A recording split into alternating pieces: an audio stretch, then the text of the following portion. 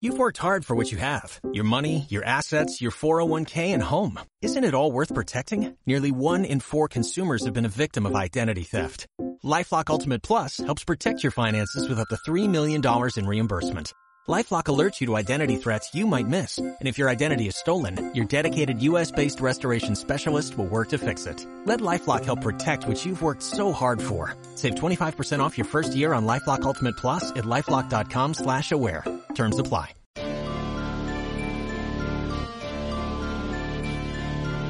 Are you searching for the best in online black radio?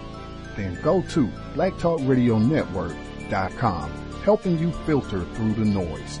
Real talk, black talk.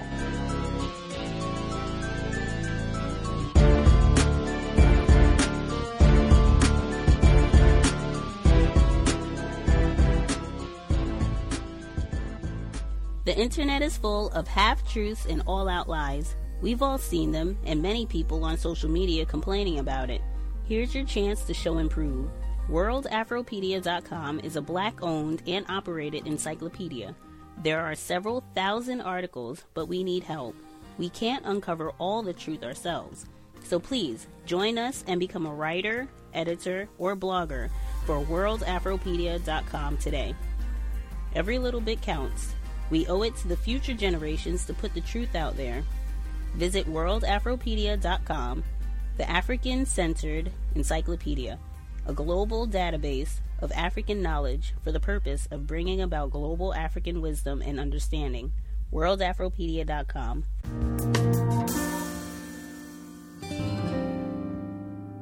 Black babies cost less. Angelina Jolie is under fire for some recent casting decisions on her upcoming Netflix movie. She spoke to Vanity Fair, and a lot of the interview was innocuous, but there was something that is really catching some flair online. Her made-for-Netflix film, First They Killed My Father, tells the story of life under the regime of Cambodian dictator Pol Pot. According to the article, Jolie looked in orphanages, circuses, and slum schools for children who had experienced hardship to audition for the role of Luan Ung, from whose memoir the film is adapted. And now, when they were looking to cast this leading role, they set up a game. What sort of a game? Let me tell you. Set up a game disturbing in its realism. They put money on the table and asked the child to think of something she needed the money for, and then for the child to snatch it away. The director would pretend to catch the child, and the child would have to come up with a lie. Srey Mach, the girl ultimately chosen for the part, was the only child that stared at the money for a very, very long time. When she was forced to give it back, she became overwhelmed with emotion. All these different things came flooding back. When she was asked later what the money was for, she said her grandfather had died and they didn't have enough money for a nice funeral. Now, a question that I'm still trying to find the answer to is,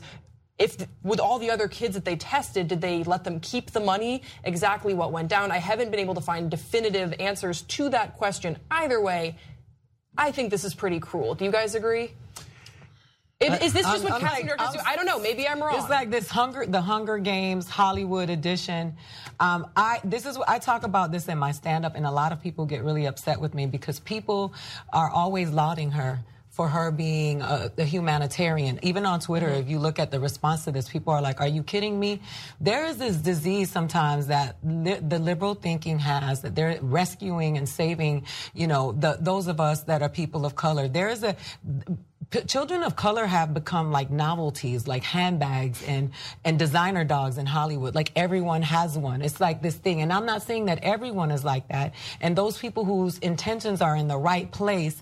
But when there's always a camera and this is appalling. This is, you know how hard think about your own traumas as a child, how they stay with you forever. They shape your self-esteem.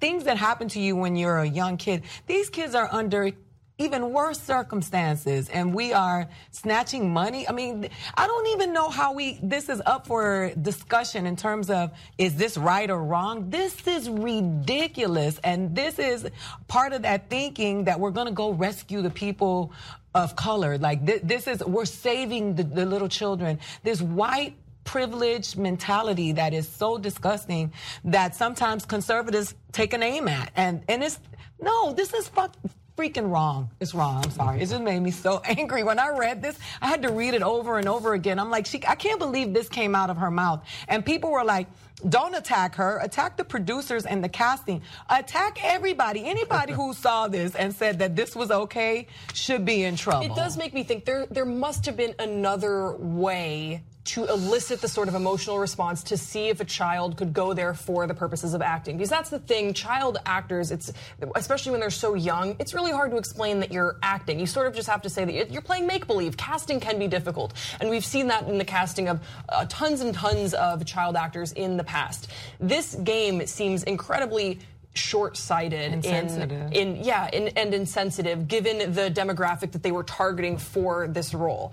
There must have been another way, and for someone not to have stepped in and been like, hey, how about not money, and how about we just consider exactly who we're targeting and how we target these kids for this role. Go get actors. And it's like that Marlon Brando story when they tried to, did not tell that woman that he was going to take it to the next level with the sexual assault so that to see what her reaction would be in the film. That's cruel. It's just cruel. This is go ahead, James. But well, on the other hand, though, next time they have to do a casting call based on traumatic incidents, the kids will be prepared. Because they'll have had this one. You know, it's a super interesting point you make, Ida, about the kids and Hollywood kind of using them as props in the words that you used. Now, I got more mixed feelings about that, and of course there's people who do adoptions in all different places that mean really, really well. I know a couple that just adopted from Latin America, and that's because the wife was adopted from Latin America. Right. So, great, well-meaning people who do that all the time. Yeah. And still, Angelina Jolie is raising African-American kids, Asian kids, and she's spending her whole life with them. Yeah. So that's a tough question. This one is not a tough question. No, you can't play around with kids and go, but we did hire one of them. Yeah. And I'm not questioning her motives because I think she loves her children. I just wish she put some lotion on the darker ones. But because they're ashy, and that's not cool, Angelina.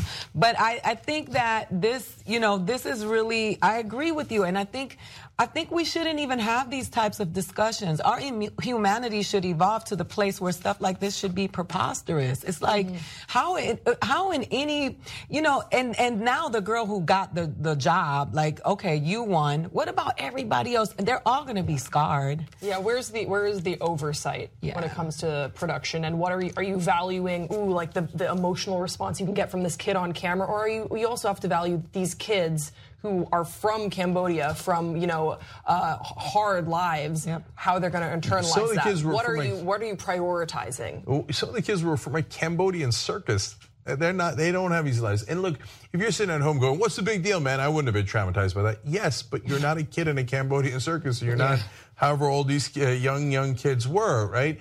And maybe some of them aren't traumatized, but don't take that chance. So how's the college responding to this incident? We're having a race forum. And what's that?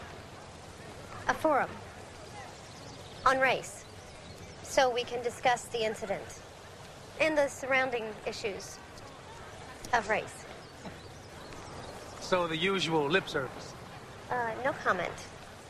Even before they buy their first books, settle into dorms, and eat their first meal in the cafeteria, Black students learn that acts of racism on the campuses will often be dismissed as a series of disconnected incidents outside the collective responsibility of the school. In his book called Blackballed, The Black and White Politics of Race on America's Campuses, Lawrence Ross examines the history of segregation in fraternities and sororities, anti-affirmative action measures like California's Proposition 209, and how black students are affected by racism on campus till this very day. It's published by St. Martin's Press. I'm very pleased it has brought Lawrence Ross to our show. Welcome. Thank you so much for bringing me here. Did writing your previous book, The Divine Nine, The History of African-American Fraternities and Sororities, lead directly to this one? Actually, you're absolutely correct. It did. I've been lecturing on college campuses about African-American fraternities and sororities for like the past 15, 16 years. And one of the things I found was that African-American and Latino students in particular would come up after the lecture and talk about the fact, kind of almost in a conspiratorial whisper, talk about the fact, and we're not really enjoying it here. And they would talk about like little incidents that would kind of go under the radar. And so from there, that was kind of like, let me dig a little deeper to see if this is just an anecdotal millennial issue or whether or not it was something a little bit deeper. Well, this goes beyond whether blacks and Latinos are excluded from certain fraternities. One of the first fraternities you talk about is Sigma Alpha Epsilon, and you talk about Parker Rice and Levi Pettit. What was the incident that they were involved in? So this was an incident in March of 2015, and they were caught on camera. They were on what they called a party bus. It was just, your typical type of, we're all going to be drinking and we're all comfortable with each other. And but someone had a phone pointed at one of them. They were singing a song that went, and I'm going to edit it for your listeners. I appreciate it. No worries. It was called, they sang, there will never be an N-word SAE. And they can hang him from a tree, but it'll never sign with me. There will never be an N-word SAE. And so what happened is it went viral. It went viral. And so I always joke that even Fox News set up and said, hey, this might be racist. And so by the time it went around, people were shocked that it happened. But it was also kind of really, it really illustrated how people deal with racism. But they didn't invent that song. They didn't. And in fact, I was out here in New York for a debate about 3 months ago, and this man came up to me and said, "Hey, you know something? He was like, I'm Jewish, and they used to sing a song about Jews in the 1970s. But this is not exclusive to Sigma Alpha Epsilon. This is sort of just a kind of like I always say racism is the cancer, and this is just a tumor that pops up from it. You see this in multiple fraternities over their lifetime." How did David Barron, president of the Oklahoma University of Oklahoma, react to the SAE party bus story? Now, he actually reacted in a way that a lot of university presidents don't. He acted with swiftness, basically saying, we're going to kick you off campus. We're going to strip your house from being on campus. And when they asked whether or not he demanded they all move from their campus housing. And then he said, well, basically, someone asked, well, will you help them, come off? He was like, we don't help bigots come off, move and everything like that. But what typically has happened is that universities don't react that way. They typically look at racism as being kind of like an aberration. Boys will be boys? Boys will be boys, but it's kind of a larger general society type of attitude in terms of saying, well, racism is something kind of a moralistic type of thing that only happens to bad people. And so if we have this one or two bad people on campus, then let's exercise those people instead of looking at whether or not it's systemic or institutional. Because what happens if you look longitudinally over, for most of these campuses, and you look, over the width and breadth of these campuses, the racist incidents are as common as cheerleaders on a college football sideline. You have to stop looking myopically and thinking that each individual incident is an isolated incident. What is OU Unheard, and how did they learn about it? Now, OU Unheard, I love them because they'd actually met with the university 2 months prior to the SAE incident on the campus. And they had said to the university, well, something, we don't sound like, we don't feel that as black students that we are heard by the university. We don't feel, we have diversity on campus, but not inclusion, which is very different. And so, of course, the university is kind of the forma, well, we'll get back to you. We'll have like a little paper about it, and we'll have some more discussions. But when March, when the two men start singing that song, well, then suddenly everything kind of rose to the top. But often black athletes are the stars of the school's teams, and teams like University of Oklahoma, they rely a lot on the monies that those teams bring in. So how does that work? Oh, it's definite. I mean, at the University of Oklahoma, football is king. And so you kind of have to tie the reaction in terms of the swift reaction from the president to the idea that, hey, the University of Oklahoma can't risk, the African-American students who are on the University of Oklahoma team protesting along with the OU Unheard students. But typically what happens on these college campuses is that there's a disconnect between the African-American athletes and the African-American regular student on campus. So the African-American athlete is really segregated from the rest of the campus, which makes them almost, in terms of how the other students look at them, as kind of like mercenaries. The teams often live together. Yeah, the teams live together. They live off campus. They're literally only on campus to perform. If they get a degree, oh, that's fantastic. But if they don't get a degree, well, we're paying for the big donations that come in from the happy alums. Are most fraternities and sororities racially segregated?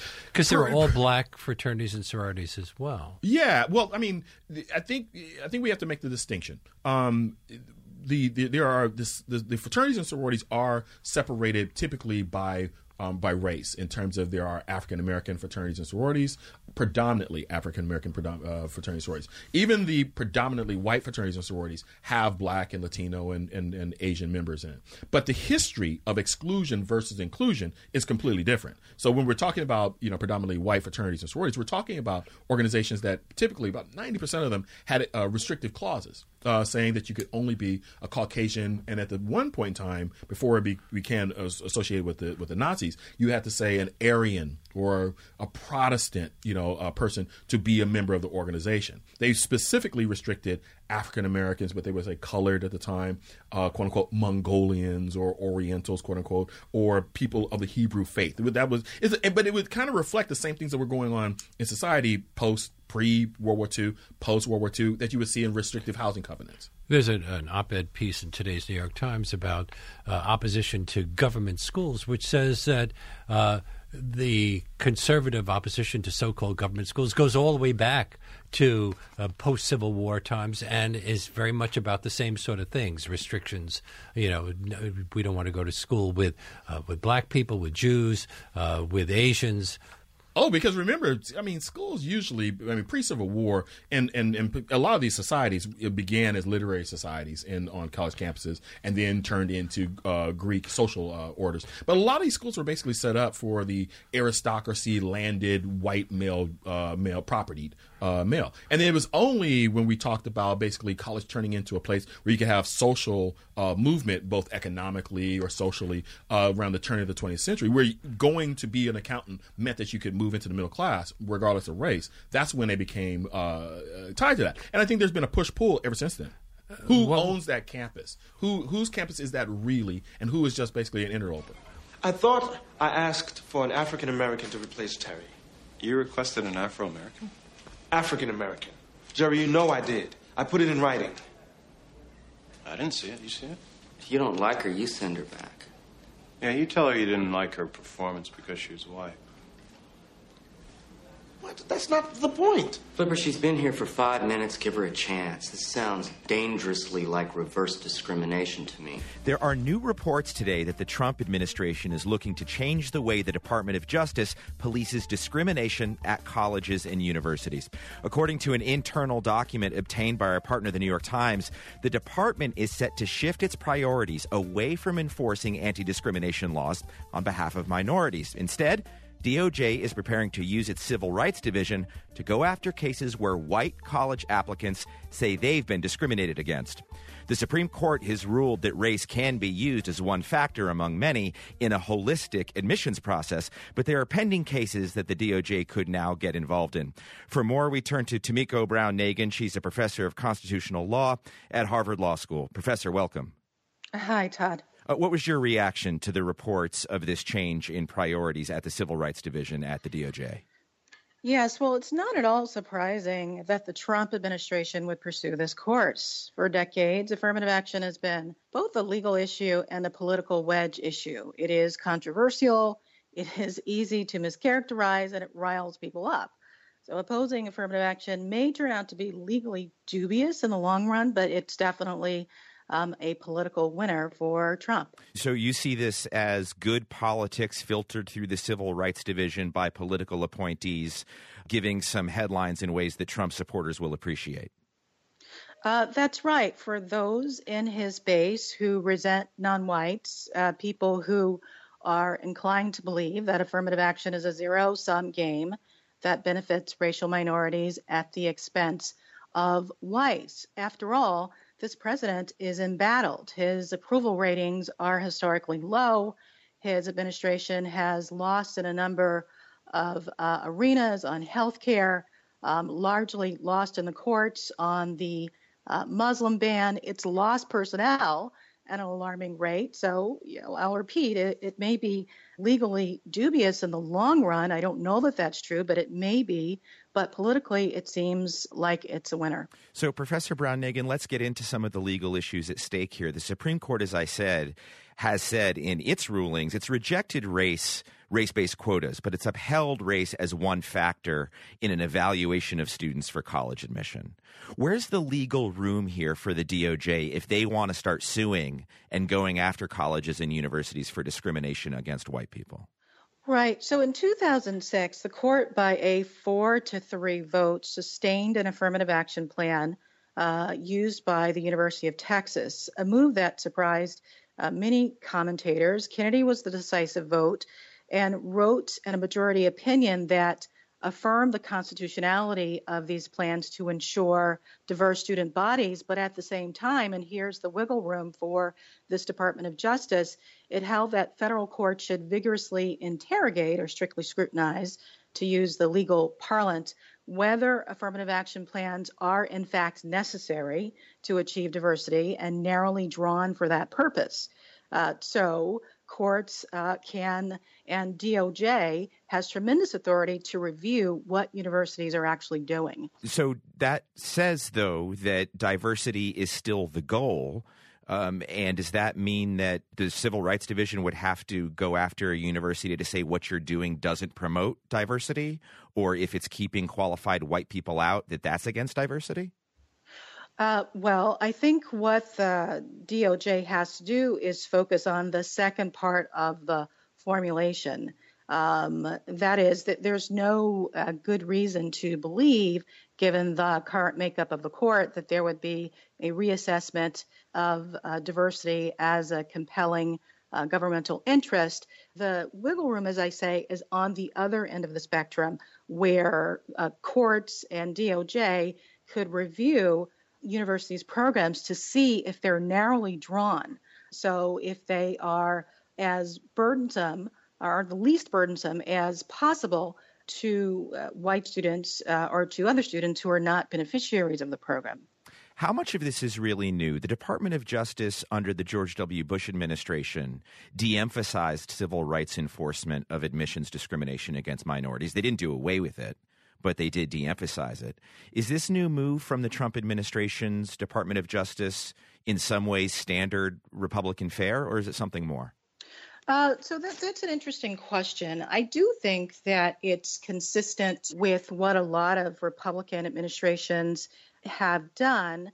However, it is occurring in a different context. First of all, as I understand from the reporting, these are political appointees who are going to be reviewing these programs. And moreover, I think the political context is quite combustible. If you think about where we are in this country in terms of racial climate, it is quite combustible, a combustible mix for, on the one hand, many racial minority students on campus feeling like they're under threat. And on the other hand, you have conservatives who think that liberals are trying to shut down debate over issues like the immigration ban, sexual assault, affirmative action. So the Trump administration is really taking a stand in a way that plays to its political base, but in a context that is, I think, worse than we have seen in many, many decades in terms of race relations. So in the end, before we let you go, Professor, from a legal perspective,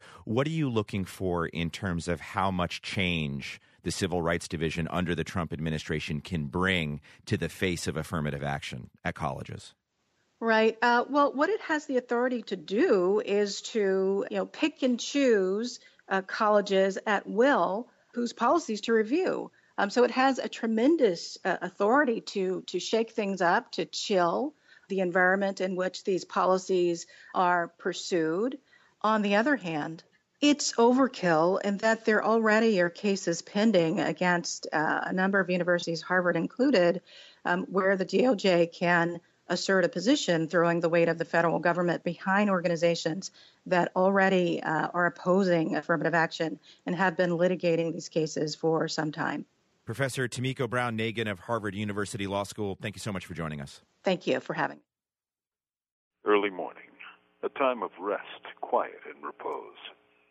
On August 8th, 1978, only the early birds in search of worms were steering. Also, cops assembled, heavily armed. They attacked the Move House in West Philadelphia's Powelton Village. Then, hundreds and perhaps thousands of shots poured into the house. How could we know the number? For before night fell, the building would be shattered, razed into the dark, wet earth. Water cannons pumped hundreds of gallons into the house, a deliberate attempt to move people from their own communal home.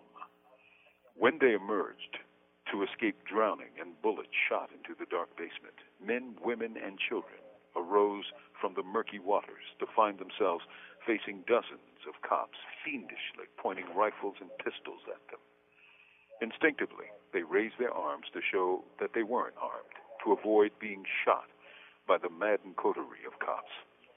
Delbert Africa pulled himself out of a basement window, his arms raised above his back and chest bare, only to be rifle-butted, slammed with a police helmet, and when he fell, pummeled, kicked repeatedly in his face and head. When he appeared in court for arraignment some hours later, his left eye looked more like a golf ball than an eyeball. Saliva ran down his chin, reflecting his broken jaw. Almost all of the men were beaten. And what of the women? They were driven to the banks of the Delaware River, where they heard cops arguing amongst themselves. One cop would say, "Let's rape them and throw them into the water." They were rerouted and driven to the nearby House of Correction, a county prison, to await trial. What happened to them on August 8th, the holistic rain of police gunfire, beatings, rape threats, and incarceration, was nothing compared to what they faced in Philadelphia courtrooms, where they were denied their every right, including their alleged right of self-representation. Beaten again when they refused to attend their own legal lynchings. And then the linchpin, convictions, and common sentences before Judge Edwin Malmed of 30 to 100 years for third-degree murder? Malmed, during a phone call from me to the Frank Ford Show at WWDB FM radio, where the judge was a guest, answered the question of who killed the cop by saying, "I haven't the faintest idea." 9 people, 9 men and women, 9 MOVE members, and 30 to 100 years. Today, August 2017, marks 39 years in prison for MOVE members, of which 7 survive. Merle and Phil Africa have returned to the source under what can only be called suspicious circumstances. Another fact, none of the imprisoned MOVE sisters had weapons charges. Eddie Africa was never convicted of any degree of murder. His charges? Attempted assault, I kid you not. MOVE members are in prison today because they were MOVE members, period. They're guilty of nothing except resistance to a racist, brutal, corrupt system. The same system that gave rise to mass incarceration on a scale that the world has never seen before. Their sentences are an abomination. Free Delbert, Eddie, Mike, Chuck, Janine, Janet, and Debbie Africa. From Imprisoned Nation, this is Mumia Abu Jamal. So there's a story out about a cop in Louisiana who posted something horrific that I'm going to show you in a second. It is really kind of stomach churning. It's a cartoon, but it's not for kids. He is actually an assistant chief at Estherwood Police Department. He did wind up resigning on Tuesday. His name is Wayne Welsh. And on social media, he put out this cartoon. So it says, it's got a white mom putting her daughter's head into the bathtub, almost like drowning her. And it says, when your daughter's first crush is a little Negro boy. In other words, you kill your daughter if they like black kids, okay? So, look, we've seen a lot of violence in these clips and in different things, whether it's the police or others. But that, for whatever reason, like shook me more than anything else. And obviously, it's deeply problematic if the cop thinks this is their opinion of black people. They hate them so much they'd kill their own kids if they thought they were going to date someone like a black person. Okay, now he's gonna say, of course, oh, I was joking. That's a good joke. I mean, he goes, if you're not in that mind frame, would you ever send a cartoon like that? Oh my God, I'd be horrified. All right, anyway, so good point here by a Twitter follower. They say cops, you shouldn't fear if you haven't done anything wrong. And he says this was done by a cop, right? And it's Black Aziz Ansari on Twitter. And his point being, no, sometimes they just don't like us. They have a vitriolic hatred of us, whether we did something wrong or we didn't do something wrong. So, and this is a good example. Now, how does Wayne Welsh justify it? He says, it's not against the law. What is this grammar, by the Jesus Christ? This guy is so stupid. Anyway, it's not against the law if you share stuff on Facebook. It's social media, internet. No, you're missing it, man. It's not that you've got your First Amendment right to hate black people. You're a cop, and you're supposed to be protecting the community. And in that community are white people and black people. If you view them as the enemy, well, I can't give you a gun and a badge and think that you're going to treat them equally because you're obviously not going to. And he's like, well, I can. Look, not as a cop.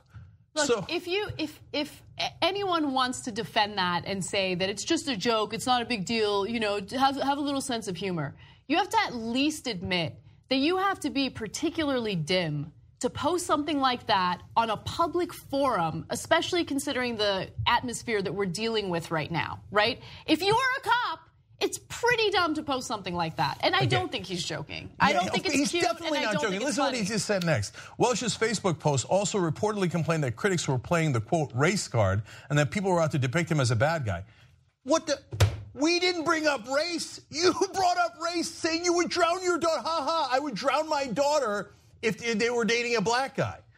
Look, guys, you got to step in their shoes for 1 second and think, my God, if someone hated you like that and they had a gun and a badge, wouldn't you be a little afraid of them too?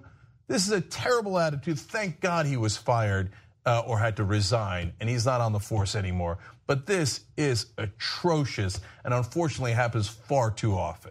Things have happened. It's amazing when I talk to people and they say, man, I've been seeing folks protest and nothing has happened. When in reality, there are 40 new laws in 24 states.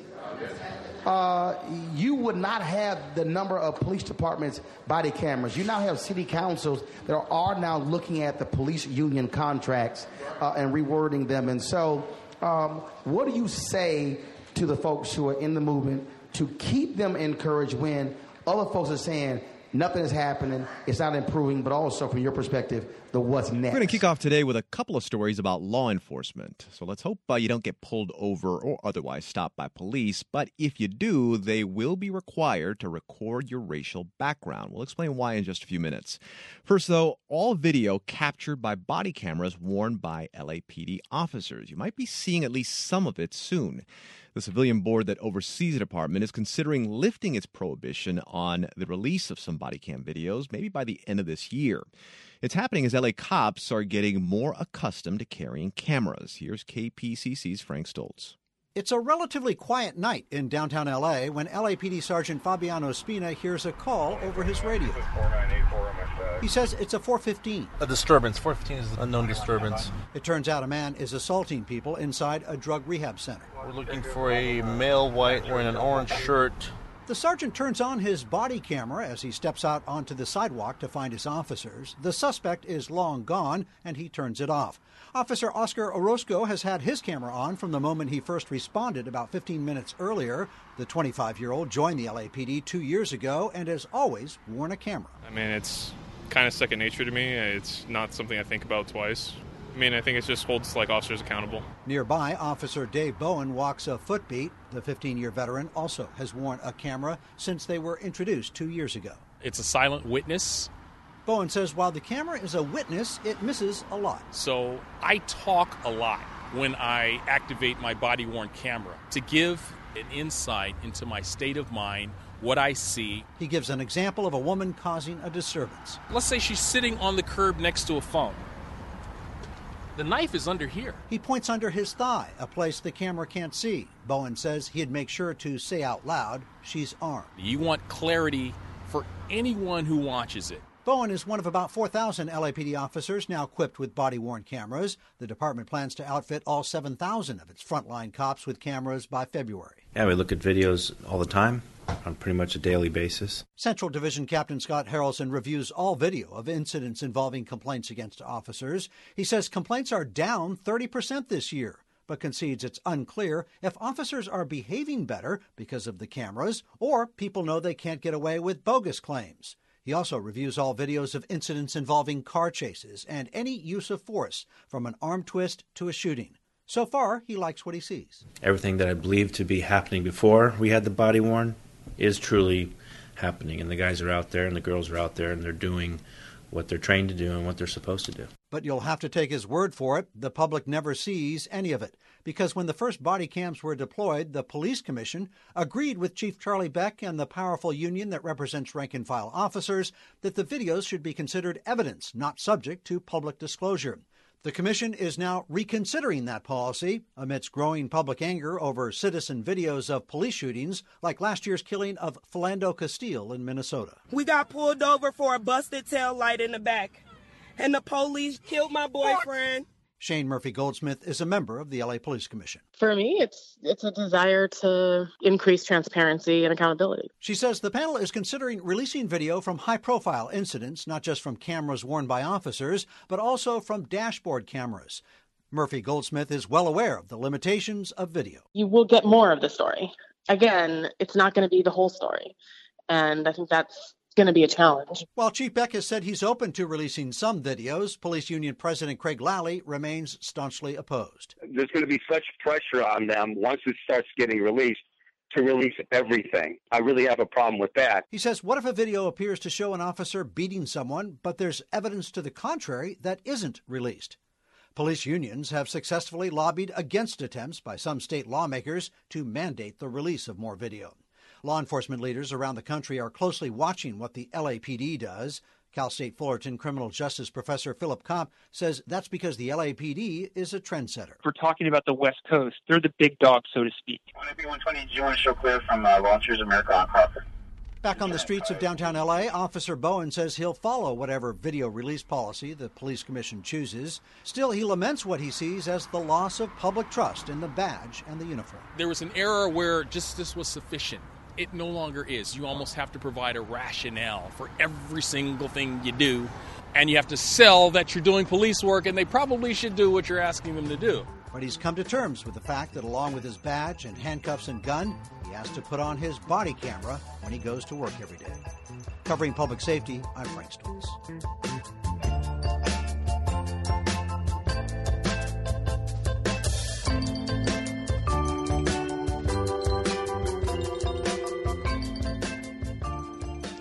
More on police now. In California, whenever the police stop someone, regardless of the reason, officers will have to record a new piece of information, the person's race. Then that data will go into a statewide database, and it's all because of a state law signed by Governor Brown in 2015. It's an effort to track the actions of law enforcement and see if they are disproportionately targeting certain racial groups. We reached out to Jack Glazer to explain how the racial data might be used. He's a professor at UC Berkeley and author of Suspect Race, Causes and Consequences of Racial Profiling. Jack, welcome to Take Two. Thank you. So walk me through what could happen. Let's say I'm stopped by an LAPD officer. I'm driving home from work today, and they're supposed to note my race, but how do they determine that? Because sometimes, Jack, it's not that simple or obvious. Right. And in fact, the regulations as they're written are very clear about that the officers are supposed to only report the perceived race as well as perceived gender and sexual orientation of the person that they've stopped. And the idea there is that they shouldn't be asking people about that information because that's intrusive, but also the most important thing really from a regulatory standpoint is what is the officer's perception, because it's the perceptions that drive any biased behavior. Yeah, so if the officer, Jack, is just making a guess, I mean, what's the value in that? Well, again, if we're trying to get at, and remember this is originally the Racial and Identity Profiling Act, so the law is intended to address racial and identity bias in policing. And if we're attempting to get an accounting of the extent to which officers are using race or other identities, ethnicity, national origin, etc., as a basis for suspicion, then we really want to know what the officer's subjective perception of that is. Now, you could argue that what we really want to know is what the disparate impact is on the different groups, and that would be a different question. But for the most part, the general concern is what are the officers doing and what's causing them to do it. So their perception is what matters most. Yeah, but so their perception, we don't have anything then after that to base it on what the reality is. So their perception, if we had data to say, okay, you were wrong in that case or you were right in that case, then I could see there being a lot of value. Right. Yeah, and that's a challenge. And the data coming from this new set of regulations is not going to be able to address that directly. That's going to have to be connected with other data that will probably be in another source of the criminal justice system, which would be arrest rates and those data to look. But we will not be able to, as currently constructed, we will not be able to pair these data directly with the actual outcomes to see what's going on. And that's a trade-off that the people writing the regulations had to consider. On the other hand, you might also consider how intrusive it would be if officers start asking people, well, what are you? Are you Hispanic? Are you black? Are you gay? Are you straight? Those also pose real concerns for civilians. Speaking of Jack Glazer, author of Suspect Race, Causes and Consequences of Racial Profiling, law enforcement agencies protested the law when it was up for debate. Why did they do that? It's commonly the case that when data reporting requirements are put forward, that law enforcement agencies oppose it. They see it as burdensome, and I think it's a reasonable concern. It's an extra thing that they're going to have to do. I think some of them also are concerned about having to afford that level of transparency. What we generally find is that when departments start recording these data, it's not as burdensome as they thought. If you read this regulations, the markup of the current regulations is 34 pages. It looks really overwhelming, but when it gets actually implemented, it comes down to really filling out a form. And that, that is an extra step that they have to take, but it's something that departments all over the country are doing already and are doing without any compromise to their effectiveness. Jack, do you know if members of the public or even researchers such as yourself will be able to say maybe somebody to access this information? Yeah, as far as my reading of the regulations at this point indicates that they will. As far as members of the public, the data should be available to them, but not with any unique officer identifiers. However, one good thing about the current state of the regulations is that there will be unique officer identifiers provided to the Department of Justice, and those will be available to the Department of Justice analysts and to researchers who are able to gain access through the Department of Justice. And that's really important because you're going to want to be able to look at temporal trends in which officers are doing what, and you'd also want to be able to say, well, is this high rate of stops of this particular group due to a systematic bias across a whole department, or is it really just a small number of officers? So we really need that data. I think, though, the public is not going to have access to officer identifiers. Jack, what do you think the most important thing we can get out of this could be? Wow. Well, I think it's really going to enable managers and researchers and regulators and other stakeholders to systematically monitor and analyze the relatively discretionary aspects of policing, which is police making determinations about suspicion and who to stop and search, which is the area where we probably see the greatest degree of racial and identity bias occurring. So I think it should afford a pretty powerful opportunity for monitoring that and then working with law enforcement, improving the state of affairs. UC Berkeley's Jack Glazer is author of Suspect Race, Causes and Consequences of Racial Profiling. Jack, thank you very much. Thank you. This is my rifle. There are many like it, but this one is mine. My rifle is my best friend. It is my life. I must master it as I must master my life. Without me, my rifle is useless. Without my rifle, I am useless. I must fire my rifle true. I must shoot straighter than my enemy who is trying to kill me.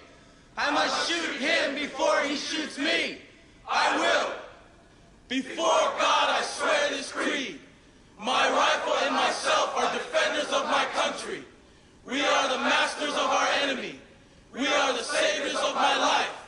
So be it, until there is no enemy, but peace. Amen.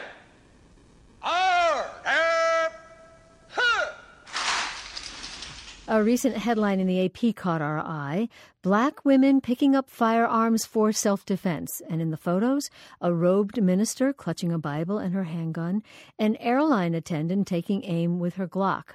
Now, in places where they track the race of gun purchasers, black women are outpacing whites. Then there's the National African American Gun Association, founded in 2012 by Philip Smith, who thought he'd get a few members. He now has 20,000 with 30 chapters across the country.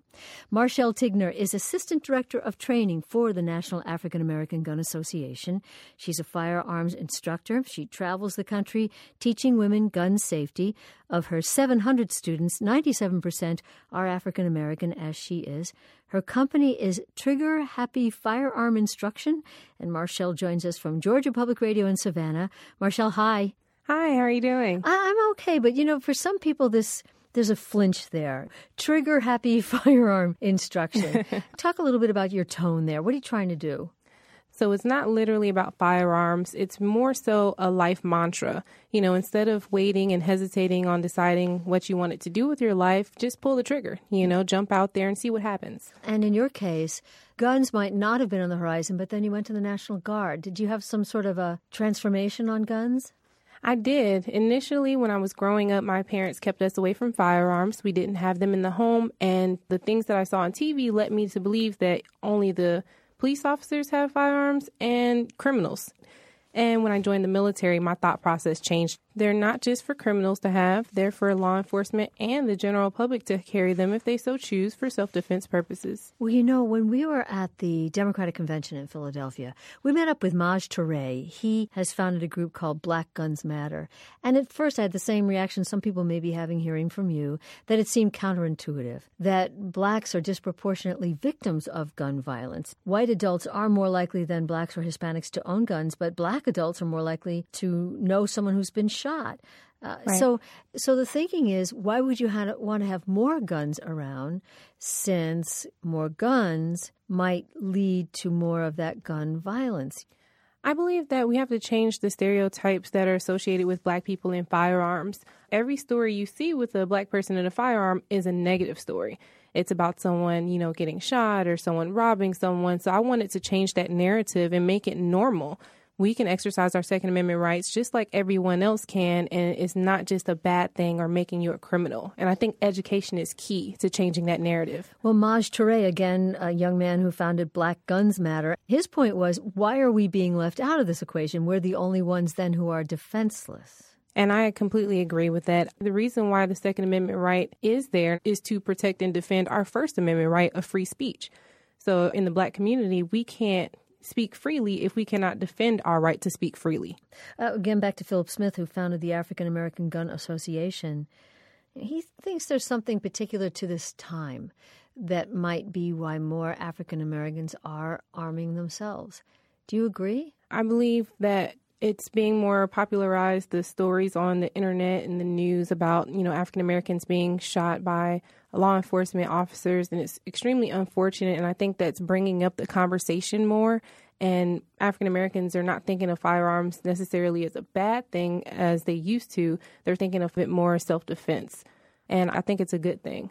Well, how would a gun help in that situation? We saw what happened to Philando Castile.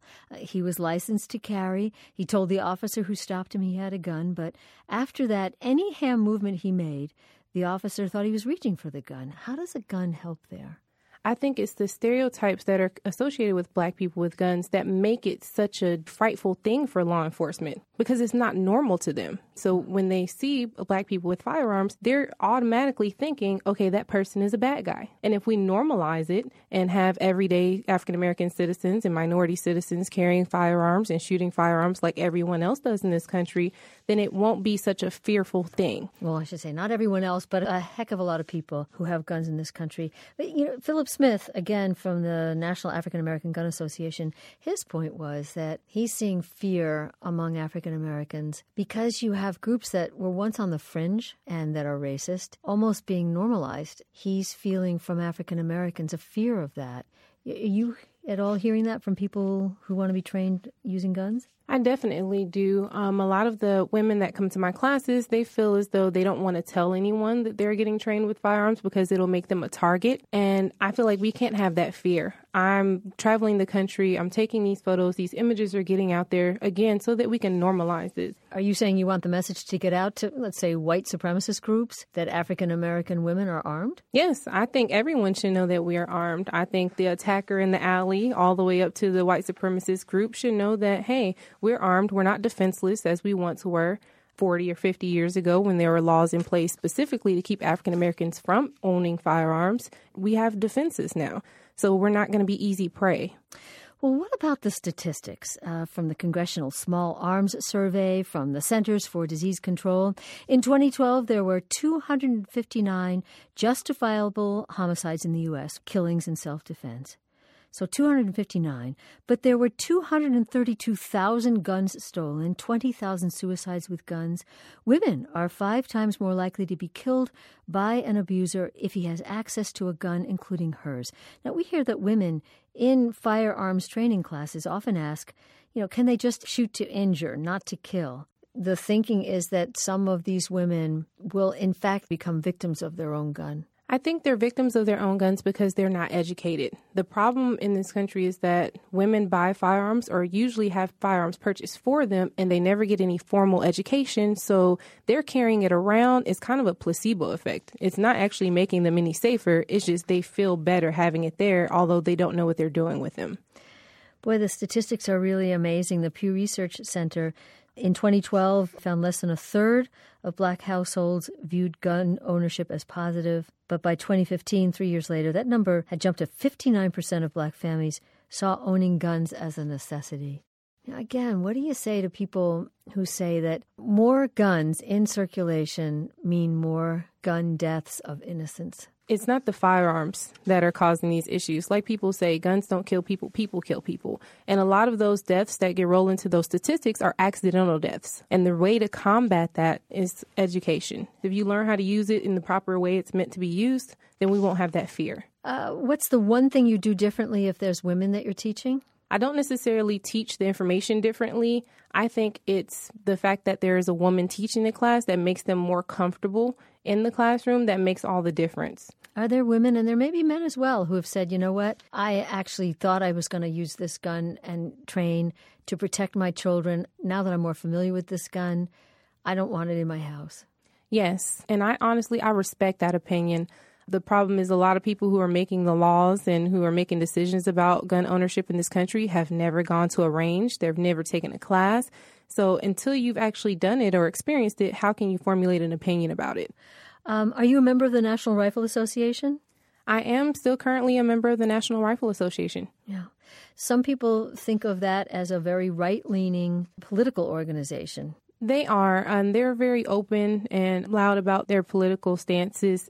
In their eyes, it's like if you don't support the current presidential administration, then you're completely anti-gun. And that's not necessarily the truth. You can say, I love firearms. I love your advocacy for firearms rights and gun rights. However, I also disapprove of some of the things in this presidential administration. They're alienating an entire group of people who may want to be a part of the National Rifle Association and take advantage of the opportunities that they have. Do you mean people of color, minorities? Yes, minorities. And that's why Phil created the National African American Gun Association. So they feel like, well, if you've been alienated by other organizations, you can come here and feel welcome. You've also mentioned another group. Is it Well-Armed Women? Do you feel welcome there? I was a member at one point in the South chapter of Atlanta. Our chapter is actually all African American women. So I felt really comfortable. And then I would tell other women across the country, hey, check out this organization. And they would go to their website and they wouldn't see any women of color. And they felt like, well, is this organization for me? Because I don't see myself represented, on their website. So I don't know if I feel comfortable there. So I think they could get more members also by opening up their minority group. Well, Marshall Tigner, firearm instructor, founder of Trigger Happy Firearm Instruction. And again, she's not asking you to be trigger happy with a gun, but in making decisions in your life. Marshall, thank you. Thank you so much for having me on the show. And another stat, African-American women outpace all others in securing concealed carry permits in Texas, though they have far fewer guns overall than whites. Your thoughts, welcome at hereandnow.org.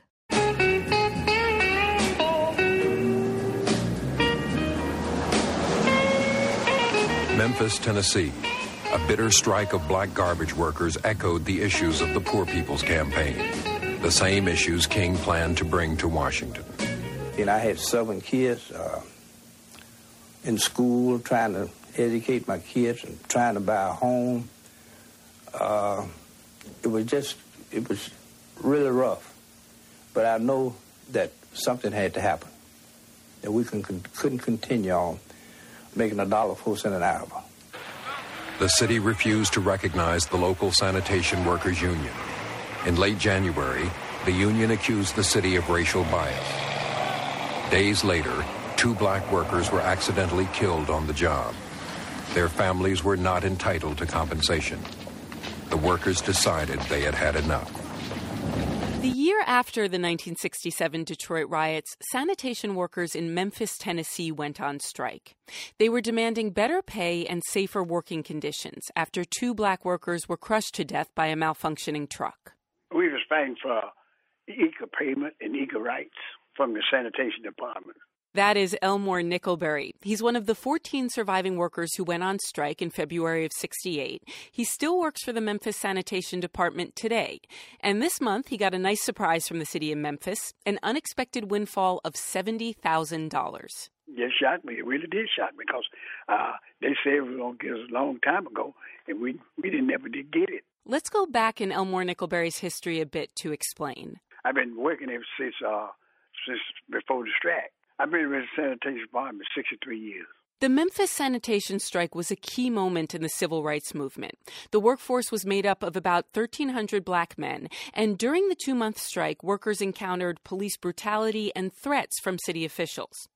On April 3rd, Dr. Martin Luther King Jr. traveled to Memphis to talk to the striking workers. That speech is now famously known as the Mountaintop Speech. We've got to give ourselves to this struggle until the end.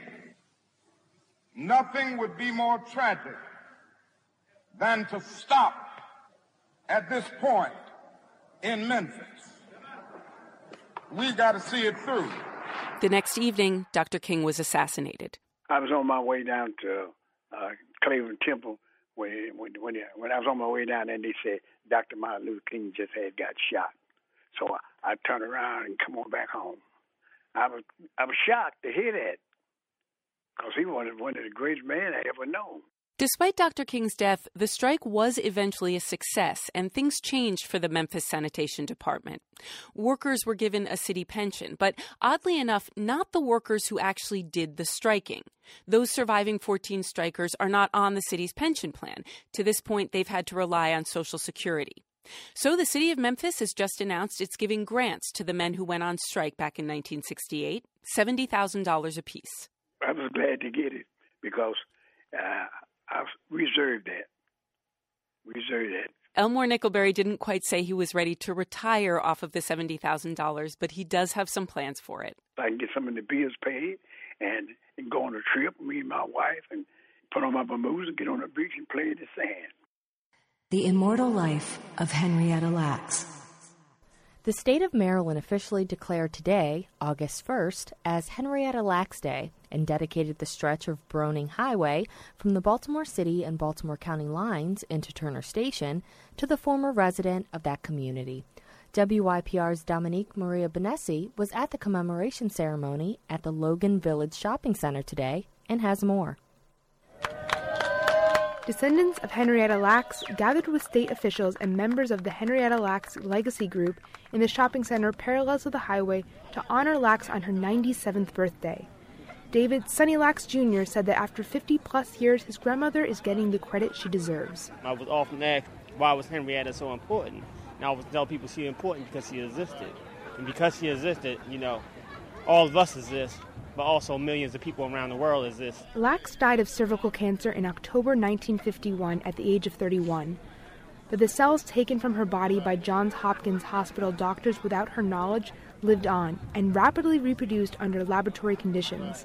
They've been used in polio vaccines and research into cancer, HIV, AIDS, and other diseases and disorders. The popular book and later movie, The Immortal Life of Henrietta Lacks, depicts the great lengths her daughter, Deborah Lacks, went through to find the truth of her mother's cancer cells. David Lacks Jr. says the family currently works with Johns Hopkins and the science community to attribute discoveries to Henrietta. But I think we have still a long way to come. I'm Dominique Maria Bonessi for 88.1 WYPR. Black babies cost less. Women who believe they may become pregnant are generally in good health. So when it comes to birth control, the Food and Drug Administration is supposed to set a high bar for approval. Any adverse reaction or side effects should weigh heavily against allowing a device or a drug on the market. But an investigation published this weekend in the Washington Post magazine found that in the 15 years that a permanent form of contraception called Essure has been available, thousands of women have reported serious health problems from the device.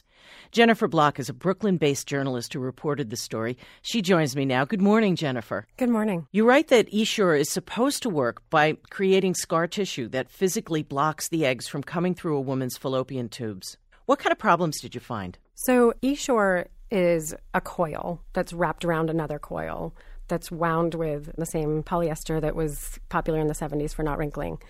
And the coils are supposed to keep the device in place while those fibers stimulate an inflammatory reaction and create scar tissue and basically block the tubes so that sperm can't get through to the egg. The problems that women are having, number one, the device seems to be breaking apart in some women. And so pieces of it are being found in other parts of the body. They've punctured other organs like the bladder. They've embedded into the uterus. And then there's the outer coil of it is made of a nickel titanium alloy. And it has been used in medical devices for years. And nickel, we know, is a toxin. It's supposed to be safe because of the way it's treated. But what we're seeing is that women are coming in with all sorts of stuff that mirrors a lot of autoimmune disease. In fact, many of the women, they're thinking they have lupus. Now, you would think that doctors would speak to their patients about these reactions, these possible reactions. Is this just not happening? You know, from the brochures, the descriptions are of like a soft, flexible insert that works with the natural pathways of the body. Many of the women I talked to were not informed of even what it's made out of, let alone what the possible reactions might be. Do we know how many women have gotten Essure and how many of them have experienced these problems you've talked about? That is one of the tough things about reporting this. There's no way to know exactly how many women have the device in them. We only have the sales figures, which are estimates that have kind of stayed the same over the last 4 years. About 750,000 devices have been sold.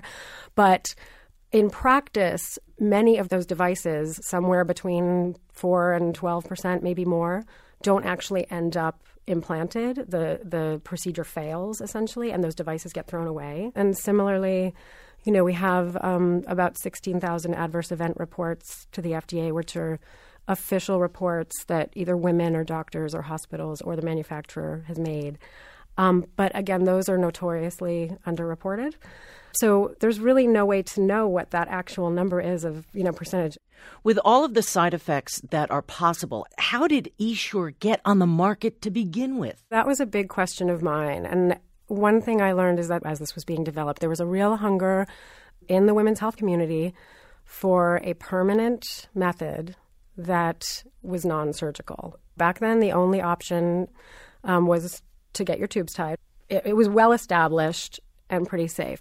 But people really wanted a way for women to be able to do this non-surgically and a way for, I think, clinics to be able to offer something permanent. So Essure is still on the market. I'm curious, what does this say about the risks that the FDA thinks are acceptable when it comes to women's health and contraception? I really didn't get a good answer. Most medical devices aren't expected to last that long. And so what is the amount of adverse events that we're going to accept for the women who are getting a benefit from this, who are able to avoid the surgery, have a permanent method? You know, there are other options. I mean, there always were other options, but I think that's a really good question that we all need to think about. Yeah, acceptable levels of risk. Mm-hmm. Jennifer, thank you so much. Jennifer Block is a freelance journalist. You can find her story in the Washington Post and on PRX's podcast, Reveal. Thanks so much for joining us. Thank you very much for having me. This is Morning Edition on WNYC.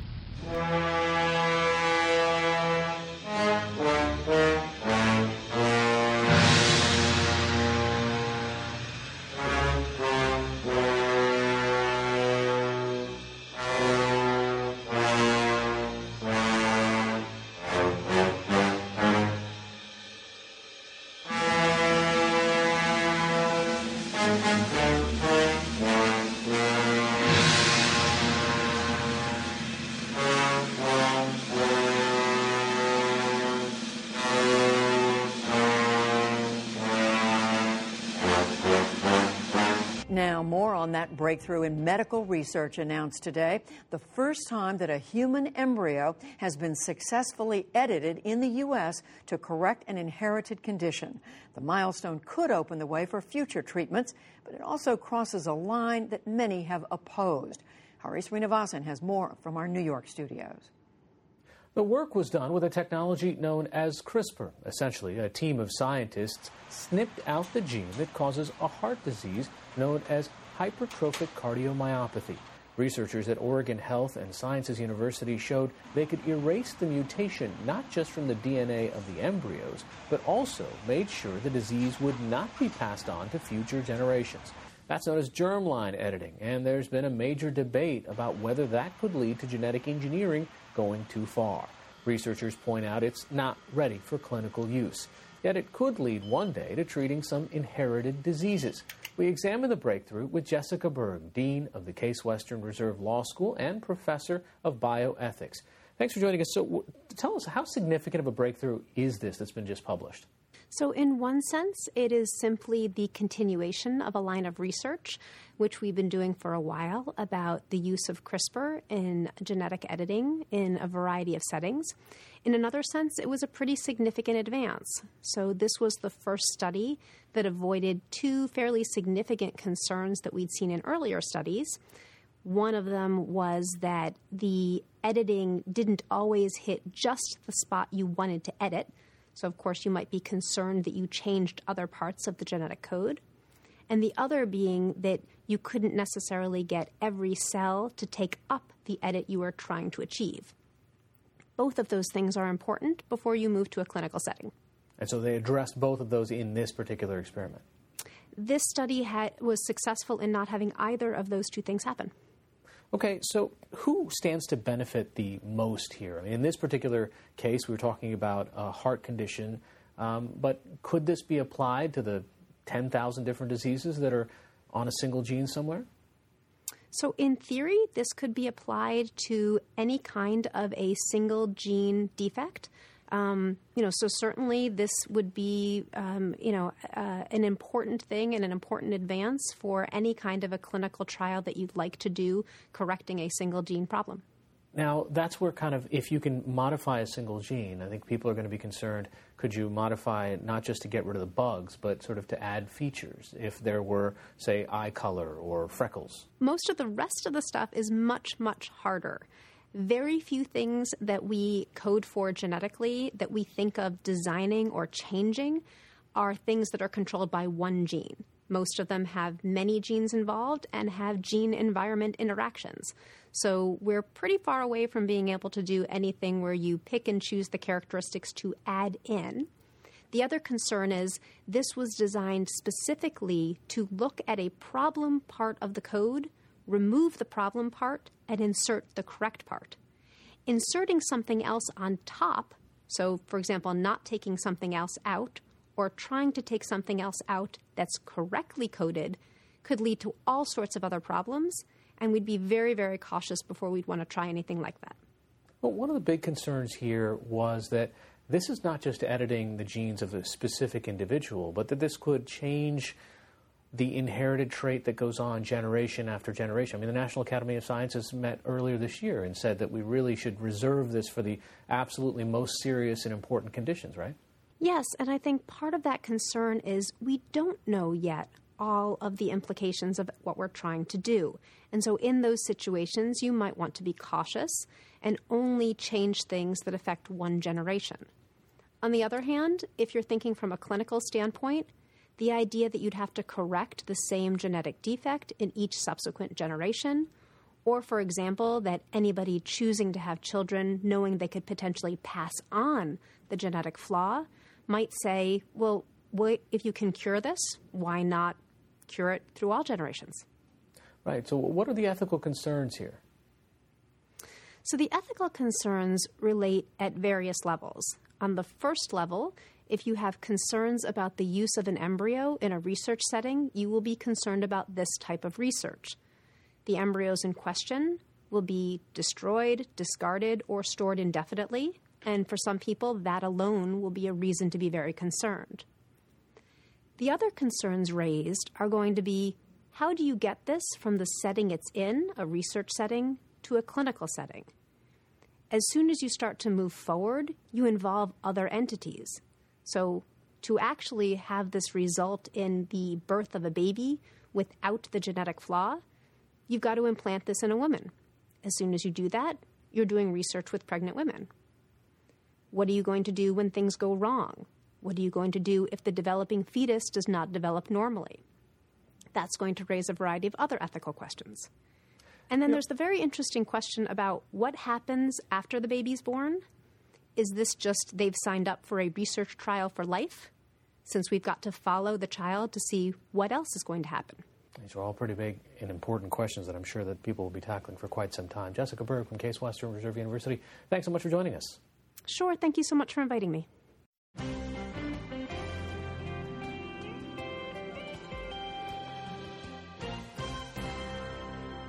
Context of white supremacy. Gus T. Renegade in for another broadcast, hopefully to share constructive information on the system of white supremacy. Today's date, Saturday, August 5th, 2017. So I have been told. I had to contain my chuckle. They give you this report about this scientific breakthrough and the ramifications, concerns people have, and then they play that music on the way out. For anybody, the book I've mentioned a lot on this program, I think all the way back to broadcast number 1 when we returned to the airs in 2009, February 2009. Neil Postman, he talks in the book Amusing Ourselves to Death. He's written several books that I've mentioned, but he's written many books, but that book specifically, he talks about how news reports where they talk about something serious, maybe somebody died or lots of people died or war, this type of, scientific evolution and concerns. And then they have crazy music playing. That is, I don't even know what you call that. Anyway, he talks about it extensively in that book. Neil Postman, his writings had a big influence on the cows, even him talking his work about context. He talks about that a lot in Amusing Ourselves to Death. This is the compensatory call-in, certainly not about amusement.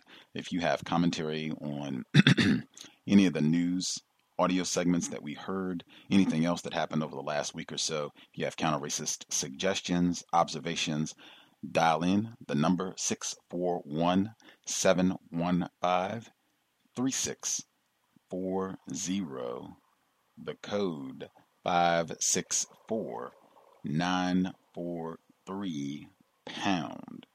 Press *6 if you would like to participate.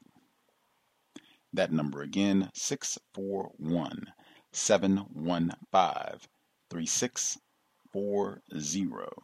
The code 564-943 pound. Press *6 if you would like to participate. Wackiness. I was going to Internet Movie Database. I forgot, I was looking for some information as I was working on the clips for the compensatory call-in.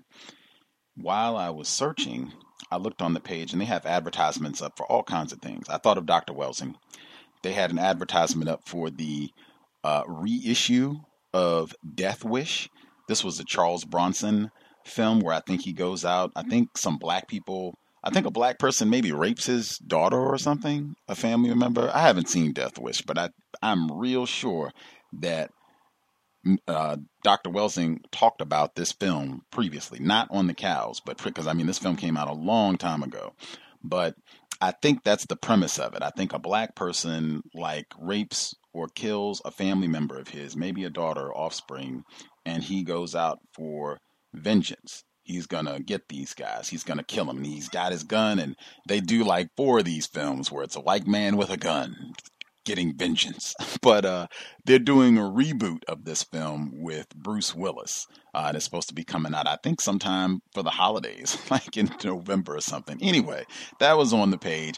And then they had a link with all the kooky things that happened on August 5th in movies. And Do the Right Thing, rest in peace to Bill Nunn, Radio Raheem, but Spike Lee's Do the Right Thing takes place on August 5th, which I did not know. And George H.W. Bush, his speech about Saddam Hussein's alleged aggression in Kuwait was also on August 5th, where he said this aggression will not stand, that legendary line. That also took place on August 5th. Wacky. Anywho, a couple quick things before we get to callers. We are listener-supported, counter-racist radio. Invest if you think the program is constructive.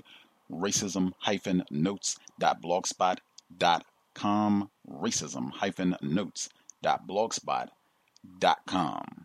When you hit the blog, look in the top right corner. PayPal button is located there. If you're not into PayPal, drop us an email. We'll get you a physical mailing address. Huge thanks to all the folks who have supported, invested over the years, people who've nabbed items from our wish list, Amazon.com under Gus T. Renegade. Huge thanks. Much obliged. Hope the program has been worthy of your time and energy, and hope people who have listened in have got accurate, practical, helpful information on what racism, white supremacy is, how it works, what it means to be classified as white. A couple other things before we get to the callers. First up, there was a white electrician, or I guess even to give the backstory, it's been hot, relatively speaking, for this region. It's been relatively hot. They had like a heat advisory for, I think it was from Tuesday to Friday for this region, like the Pacific Northwest. It ran all the way down into Oregon as well. Because we just don't get all that heat. Like I have lived in my life. I've lived in Georgia in the summertime. I've lived in Virginia in the summertime. I've been in Texas in the summertime, Hawaii in the summertime, Mexico. I know what, summer heat is. I know it well. This is about as far. This is like warm spring, what most people have. Like this region, most of the summer in Seattle, I think it's been like upper 70. I know there was a good 2-week stretch where it was not hotter than about 74 degrees for about 2 weeks. And this is like the middle of the summer, middle of July. That's very, very typical for this region. It'll be lovely, just not a lot of heat. So this week it was like 84 degrees. It's been in the 80s every day. And so people have been, wigging out, and a lot of people don't have air conditioning here, so the sun has just been leaning on whites real, real hard in this region. Backstory. So white electrician comes. He's been doing some repairs on the residence, the house where I'm at now. So he comes by, and I'm not able to give him the information he needs to proceed with the repairs, and I really don't even have time to talk with him, and I have no interest in talking because I know I don't have the information that he needs. So it's, there's nothing that we need to discuss. So I basically give him that in as efficiently as I can so that we can cease the communication. And he says, "Oh man, I came all the way over here. Oh, I just can't do anything, and it's so hot. Oh, I'm about to pass out. Could I get a glass of water?" And I'm kind of like, oh man, I don't really want to help any white person now. This person is working on the residence. Some of the repairs that he is doing have benefited me being in the household, but man, I don't even want to give him a glass of water. So I'm looking like, I find the smallest glass that we have in the house, and I say I am not even willing to give a full glass of water. So I do about a half glass, and then I have my Jane Pittman moment. And I pause and say, I will not go the Jane Pittman route, but you will certainly get the smallest and a not full glass, and vamos. That was one. Next.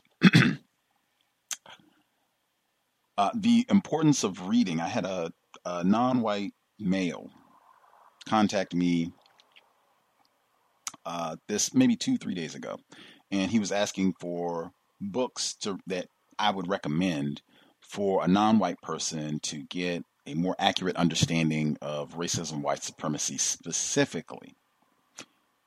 Very common request. Many people have asked for this over the years, weekly basis almost. And I have pointed out, number one, I point out all the time on the program books that I think that I have enjoyed. I do not say that these books necessarily are the best in terms of you understanding racism, white supremacy.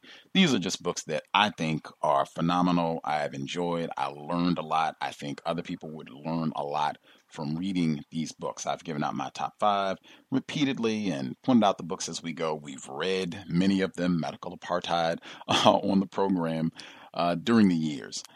In terms of a book or a series of books to specifically learn about racism, white supremacy, I'm going to share the same response that I told this person. What I said was that I recall Dr. Welsing being asked this question on the cows. I think a listener wanted to ask this question, wrote in, and I pitched it to Dr. Welsing.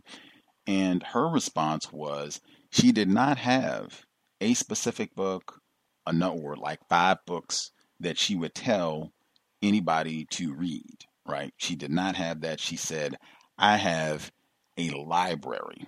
I read all the time. I'm constantly looking for material to read. That was her response. In fact, I think I could probably I could probably locate that broadcast if given some time. It was one of the more recent ones, like 2014, 2015, I think.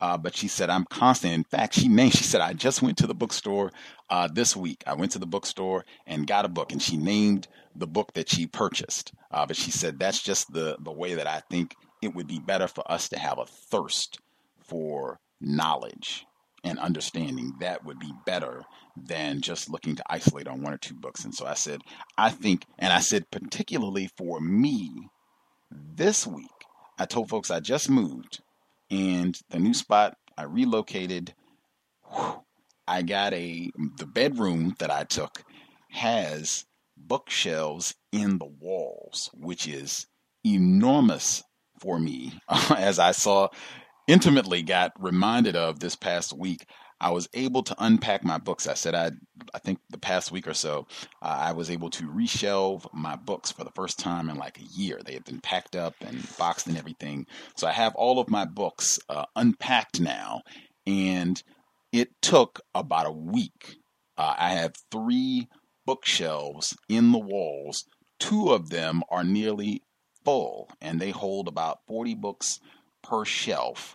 And we have about 6 shelves are nearly completely filled. And I said, in the context of this week, I definitely would not say 1 or 2, because I was just reminded going through of, this one, and books I hadn't even seen in a while. I have some of Tukey Williams' children's books, just things I hadn't even thought of. And a lot of the books I've read and highlighted, a lot of the books, I've got from authors, Pam's work, just reading. What Dr. Welsing said consistently when she was on the program. Reading is more important than watching television, reading and writing in particular, but really just be inquisitive to learn and acquire information. I think that is best. And then you will learn about racism, white supremacy, regardless of what you are reading. I think Dr. Welsing applied that.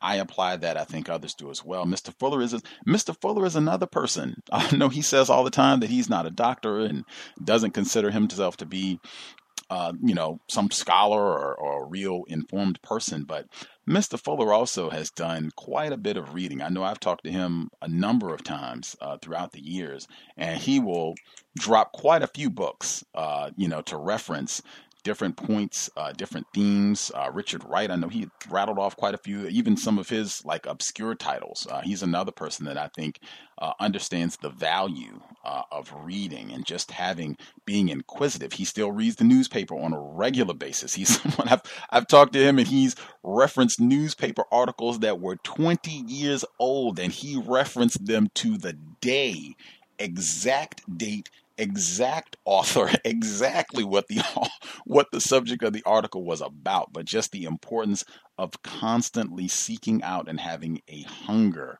for information, I think that is the best route to go in terms of reading. Constantly be looking for that next best book. That said, we'll go ahead and make room for callers. The number again, 641-715-3640, the code 564-943#. Press star 6 if you would like to participate. If you could keep your commentary to 5 minutes, that would make sure everybody gets an opportunity to speak. I'll prompt about that. I'm sure once everybody speaks, then if you have additional questions or comments that you'd like to share, we'll have time for that as well.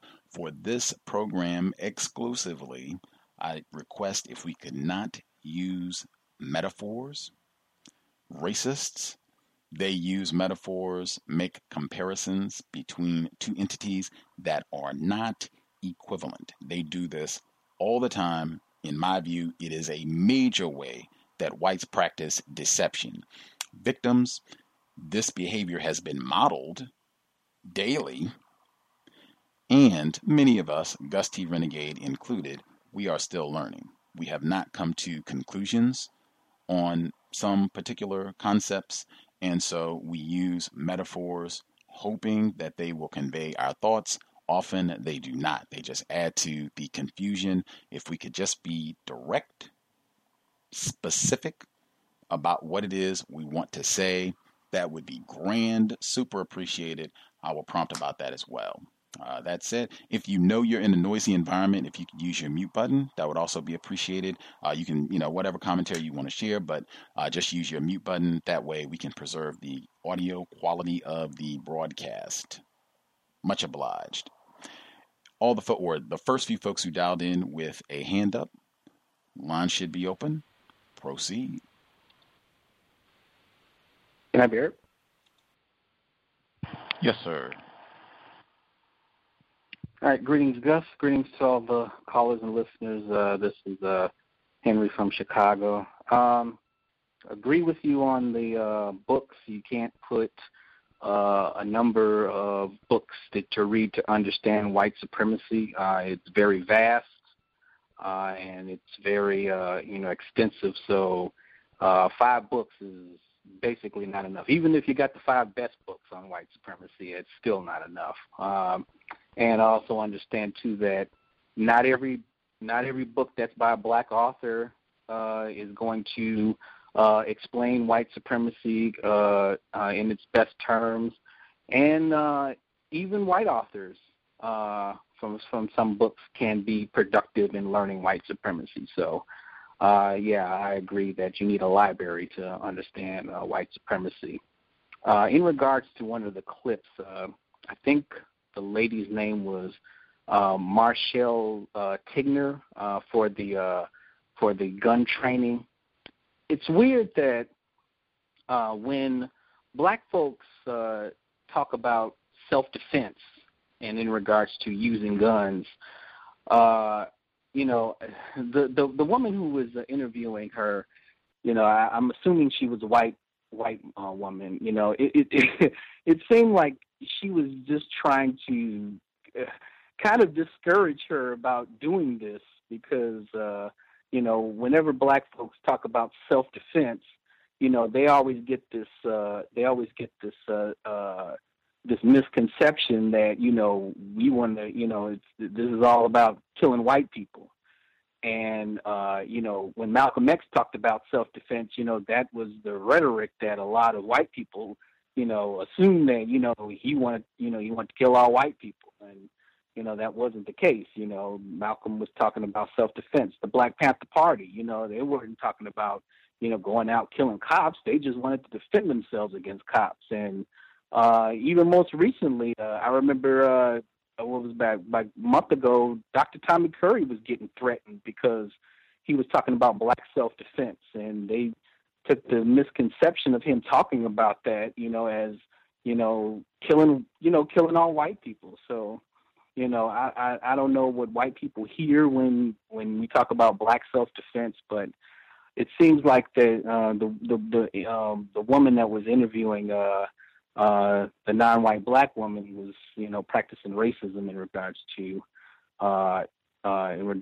her doing this gun training for the sake of black self-defense. So that's all I had. I'll mute my line.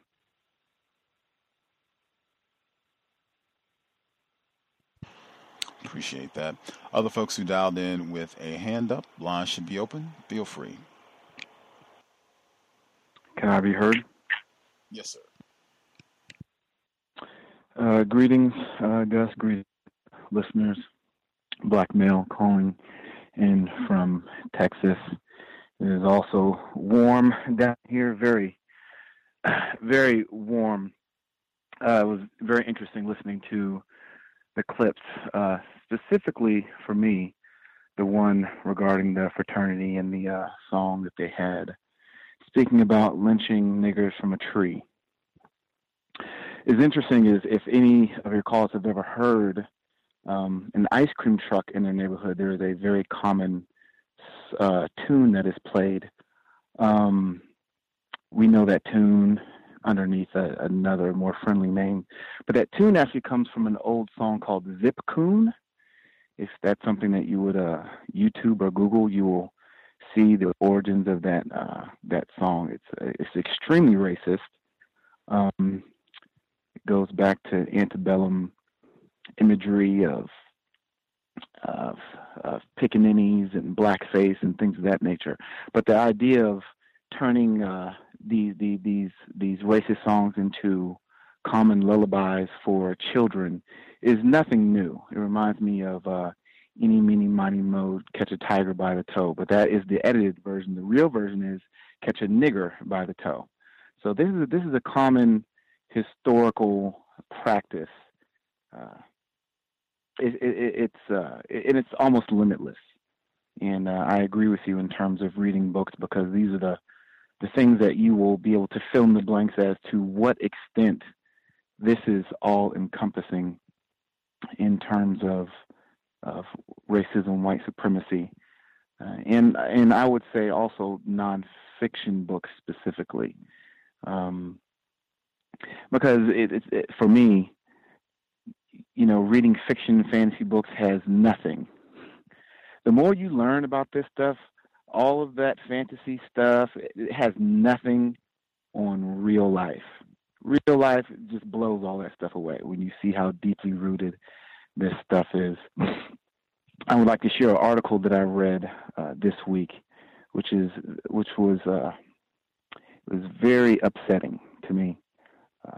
It rendered me just about apoplectic, and if you were to look at it, I think if you Google 7-year-old rocking her hair, and what will come up will be a white girl, age 7, whom has hair that is considered by the article, it is entitled that this girl has a syndrome called uncombable hair syndrome. And then you'll see pictures of this white girl. I think she has blue eyes. I know she's blonde. Has cornrows and other ways to try to manage her hair. And this imagery, this article, which I consider propaganda, is to try to embrace the idea that this white girl's hair, which is not traditionally long, straight, and flowy, should be embraced so that her body image and self-esteem will not be diminished. And, this is a trick. Has always been a kind of trick. And this is something that helps me remember the context in which I live as a black male. And it is that the rules were never meant for the rulers. People who rule always have the power to define, to change, to void, to amend when it comes to their benefit. And what I'm reminded of the school to prison pipeline, which many young black girls are taken out of class because of their hair, and how that assaults their self-esteem at a young age. And then that certain kind of cycle begins that leads from suspension to them having to double down just to be equal with white people. And then they go in for the job interview, they ace the job interview, and then it is deemed that their hair is messy, it's unkempt, and it is actually legal in some states in this country to refuse hiring someone because of their hair. It's funny how that when it comes to black people, we receive derogatory comments, but when it comes to white folks, they will relabel things so that it is acceptable. That is just something that stood out to me in my research this week. And then I will mute my line. Great. Appreciate that, sir. Other folks who dialed in that we've not heard from, if you had commentary you wanted to share, line should be open. Can I be heard? Yes, sir, Alabama. Greetings to Gus, this big victim and the callers. I got a quick question, Gus. What does antebellum mean? It means generally, when people use the term, they mean the time period when, I guess, plantation, formal era slavery was happening, the period before the so-called Civil War. Generally, that's the time period that they're talking about when they use that word, antebellum. Oh, okay. And I did some research on you, Gus, about why you don't like to be called brother. Thanks to Eddie Moore Jr. I always wondered why you didn't like to be called a brother. But I came across an episode where he said he was gonna sock you, give you a hug and sock you in your nose. Is that why you don't like to be called brother? That certainly is a great illustration of the great Dr. Eddie Moore Jr., but it's certainly beyond Dr. Moore. But that is a fantastic example when he did indeed threaten to sock Gus T in the nose and called me brother about all in the same breath. Yes. On the air, no less. Yes, sir. Yes, sir. Other folks who died. Oh, I was going to say, generally, I do suggest my procedure, my code is I ask the person that uses the term. I don't think I used antebellum today, but I generally ask that person because sometimes people have their own definitions and all that, which is allowable, right? I make up my own definition for racism, white supremacy. So I generally just try to ask the person who uses the term. Other people that we've not heard from at all, if you have commentary, line should be open. Proceed.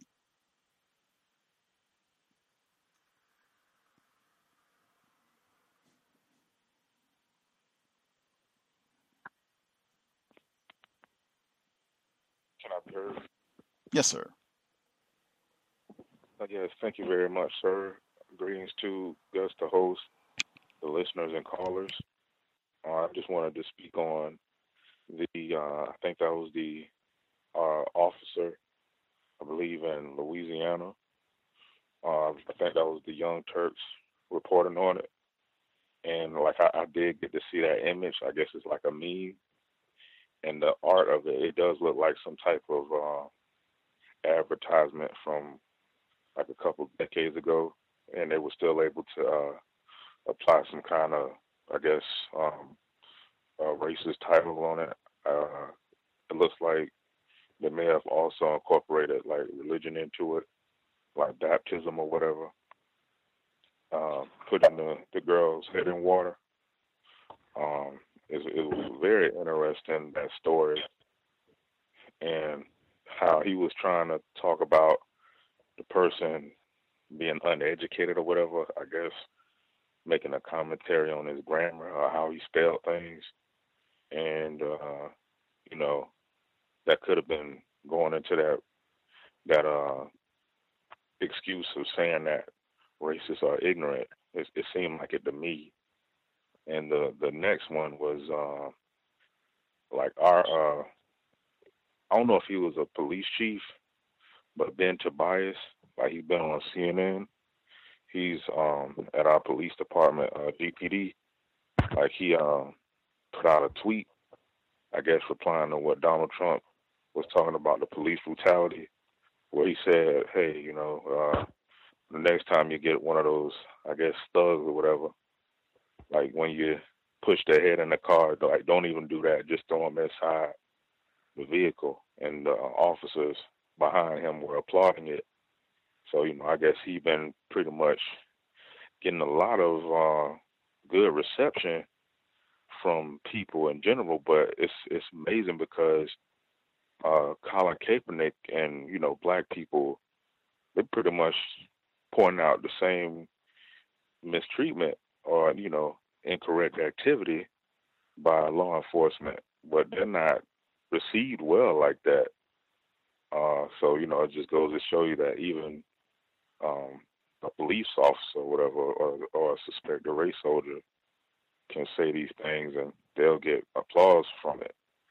And the term, it was in another part of the audio segment where I guess they were talking about recording racial identity or whatever. But, you know, if you listen to it, they said race and identity. Like, I think they're trying to cause confusion when the main focus is race, but they're saying gender or sexual orientation. Like, how can you tell somebody's sexual orientation by looking or whatever? So, you know, I think they want to practice racism, white supremacy more strategically and in a more refined way. And that's pretty much all I had to speak on. Thank you.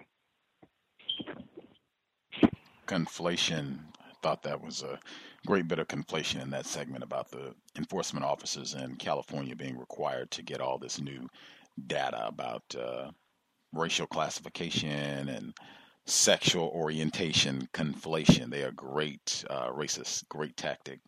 We have other folks that we've not heard from. Can I be heard? Greetings, Mr. Steele. Howdy doody, dudes. Yeah, this is Ken Steele. I'm reporting from Chino Hills, California.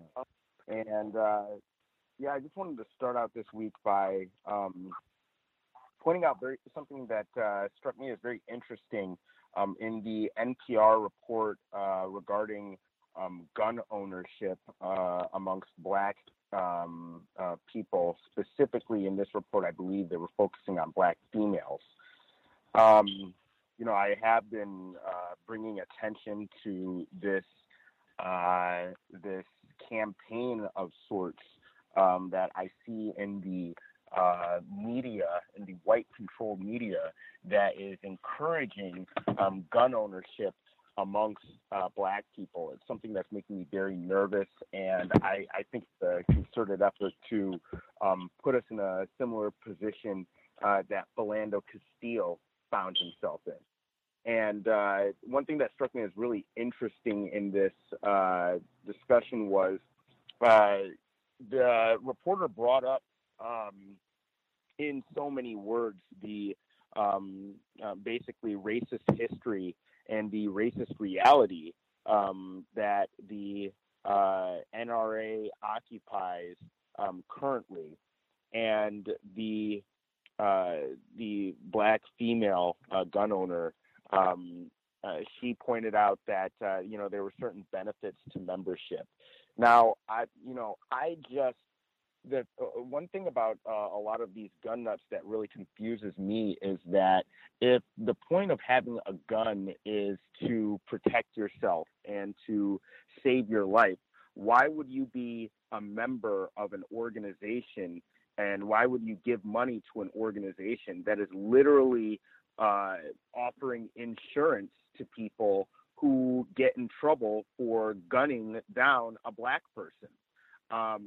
This is something that is one of the so-called benefits of NRA membership, and it's been demonstrated time and time again that they are not here to advocate for for black people or African Americans, or however you want to describe it. It's just not the organization for us. So the fact that she insisted upon being a member of this organization, despite knowing and being very aware of the racist activities that the NRA is participating in, is very suspicious to me.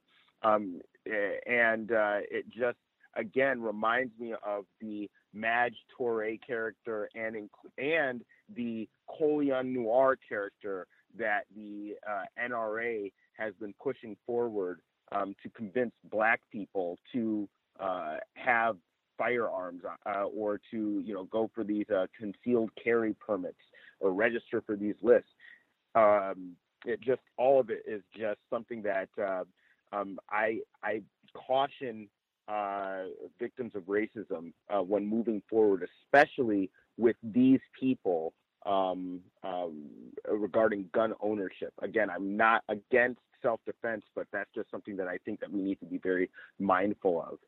And also, I've noticed that on the internet, these suspected racists are working very hard to create confusion in the case surrounding police officer Daniel Holtzclaw, an independent news outfit called Crime Watch Daily, which is headed by Chris Hansen, the person behind the To Catch a Predator series, recently came out with some sort of investigative report that purports to look at both sides of the question, should Daniel Holtzclaw get a retrial? And I didn't even know that this was even a question to be asked. But, they've produced an entire program that is designed to cast doubt on the testimony of Daniel Holtzclaw's victims. Now, after viewing this program, I'm drawn to conclusion that Daniel Holtzclaw is certainly guilty of raping a number of women in Oklahoma City. But from what I was able to determine, it seems like there was other people doing raping as well. And I suspect that what may have really happened in that case is that he was the fall guy for a number of different officers who were engaging in the activity of wholesale rape of a number of economically disadvantaged victims of racism, white supremacy. And I suspect this because there was, they point to the fact that there's a number of different descriptions of police officers that the victims gave. And that, to me, suggests, look, I think that there was way more people engaging in this activity. And even Jenny Holtzclaw, the sister of Daniel Holtzclaw, got on my page and started started attacking me and posting a whole bunch of what I perceive to be white supremacist propaganda. So, these people are working very hard to counter anybody who is offering a counter narrative to the recent production by this independent news outfit, Crime Watch Daily. So, that's my report for this segment. I hope to be able to share some more information in the future. Thank you so much. Just really quickly on Daniel Holtzclaw, there was a report this week, in fact. I almost included it in the compensatory call-in, which I guess I am anyway. But one of our listeners in the great Commonwealth of Virginia shared a report that they are at least inquiring because one of the investigators in the crime lab who did some of the, DNA results, test results during the Holtzclaw trial, that she resigned She might have even retired, but she's no longer working in that capacity anymore. And so they were going back and checking over some of her work, and they were reporting it almost as, oh, wait a minute, maybe there's some doubt about some of her test work. Maybe we need to double check some of her work. And they clarified in the report that they didn't have any doubts about the validity of her work, and they didn't have any concerns about the validity of the lab results. But that was just a couple days ago, and I was aware. I've seen. I think it's a whole documentary that they've made about maybe he didn't do it, and maybe some of these witnesses lied, and that sort of thing. That this little campaign, or I can't say little, that this campaign has been going on for some time. I think they even had massive billboards up in the Oklahoma City area, very close to the area where some of the victims were raped and sexually terrorized. But yeah, this has been a ongoing campaign for years now. Other folks that we have not heard from at all, if you have a hand up, line should be open. Proceed. Can I be heard? Yes, sir. Can I be heard? Oh, no, go ahead. Go ahead, man. You go first. Oh, can you hear me? Yes, ma'am. Hello? Okay. Hey, guys. Hey, everyone. This is Nikki from Dallas. I'm sorry I'm late. I had some business to attend to, but seems like I had great timing. Ken had reached out to me. I'm a part of a fairly large Black gun owners and education group, and I posed the question about the NRA. My husband and I joined a little over a year ago, and due to certain things that have happened in the media with different things, we decided to go ahead and let our membership lapse. But in doing so, we have gotten numerous emails, correspondence via mail, asking us to renew our membership. It's to the point where I'm going to have to call them and ask them to please stop contacting me and sending me correspondence. So I posed the question in the group, and a lot of other people are experiencing the same thing. It's almost every other day. Well, I'll say maybe 2 or 3 times a week, I'm getting some kind of correspondence from the NRA, from Wayne, I think his last name is pronounced Lethier, to rejoin the NRA. Just recently, Thursday, I think, I got a call. It was midday at work. I thought it was actually my doctor's calling me because it was a local number. And it was the NRA calling me, asking me to rejoin to renew my membership. And I was nice about it because the person on the other line, it sounded to me like she was a person of color. So she asked me for the month-to-month membership. I declined. She asked me for the 6-month membership, and I declined. And then she proceeded with this scripted message to say, well, Wayne wants you to know, and I really wish I would have recorded the conversation. I have the app that Emmy recommended, but like I say, the phone call caught me off guard. I wasn't really thinking to record the conversation. But when she said Wayne told her to call me, that's when I was like, you know what? I just hung up the phone. Also in the group, someone mentioned that they're also offering credit cards via the NRA. So I just wanted to give that tidbit and see if anyone else had been experiencing that with the NRA as well. And with that, I'll mute my line.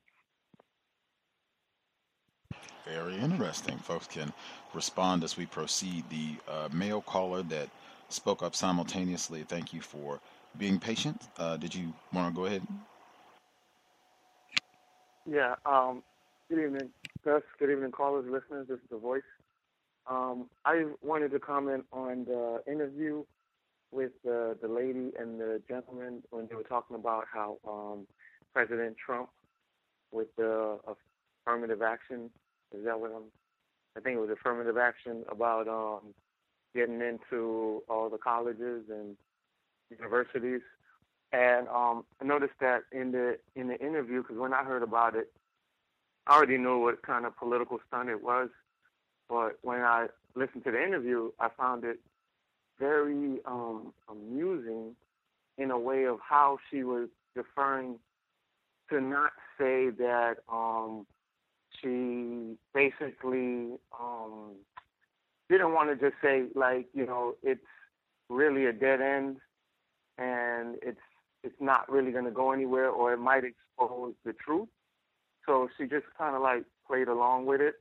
And I mean, there's reports out there that in affirmative action, that white women benefit from it the most, and there's statistics behind it. So I was wondering if, like, I don't, like with the exposure of those facts, they're saying that they're going after like particular cases that white people are discriminated against. But I'm pretty sure that when they find out the blacks that have been discriminated, they're probably just going to sweep that under the rug. So it's just real selective, administrative to me. That's just how I feel. And also, I wanted to ask the listeners, like, not now, but like for workplace racism, I ran across somebody the other day, and I wanted to ask anybody, like, for next week on workplace racism, if anybody has ever, even the listeners that's listening, if you can write into Gus and ask about if you had any experience about racial equity workshop that's going on in the workplace. I ran across somebody and they gave me a whole story about that. So if you guys have any experience about that, or has happened at your job, just write in, and next week I would love to hear it, because I was just blown away by it. I didn't know I thought this was something new, but it apparently is not. And that's pretty much all I have. Thank you. You're my line. Racial equity workshops on the job. Fascinating. If anyone, definitely drop an email, untiljustice@gmail.com, if you are familiar. Did we have other folks that we have not heard from at all? The number again, 641-715-3640, and the code 564-943#. The female caller in Dallas. There's Thomas in New York. Just quickly, the female caller in Dallas, I think there is a high value. I think racists, they practice racial showcasing in a variety of different contexts. And so the NRA, I think we even heard that in some of the audio clips, they're regularly accused of being this group of racist white gun nuts. So, hey, if we can have 3 or 4 niggers in our organization, that's brilliant. I think it might be the same type of thinking in terms of we can utilize a Sheriff Clark in the same type of manner. That, hey, if we can get 5, 10, 12 black people to come out, be in the gun club, we can show them, take photographs with them, great. And that we can just, we'll make that person be the spokesperson if they want to interview or talk to, representatives of the NRA in the Texas area. Make sure we send her out. That'll be, what do you mean, racist? We got black spokesperson. Shut up. Get out of here. What are you talking about? Racist. You better go, find somebody else. Thomas in New York? Absolutely. And also a form of, I'm sure that they also have to apply to certain affirmative action type rules as an organization. They have to have a certain amount of black members and non-white members to get their government, huge government stipends. So I'm sure that that's also a method they use to make sure that they keep a certain amount of black people inside of that organization to keep up the image that they're, we're not racist. We got X amount of black members. As for the clips, the fraternity clip, when I saw school days back in the day, I just, I knew I would never join one. I just said, man, they're crazy. But I just don't understand why blacks even would join a Greek fraternity. I just don't, even in black colleges, I just would like to see them. Why don't they come up with a Egyptian fraternity or a Moorish fraternity? Like, you have the same rites and rituals and things, but you're not portraying some historically fictitious people called the Greeks. Greece doesn't even exist until the 1920s. It just doesn't make, any sense. The clip for the police data collection, and that led me right into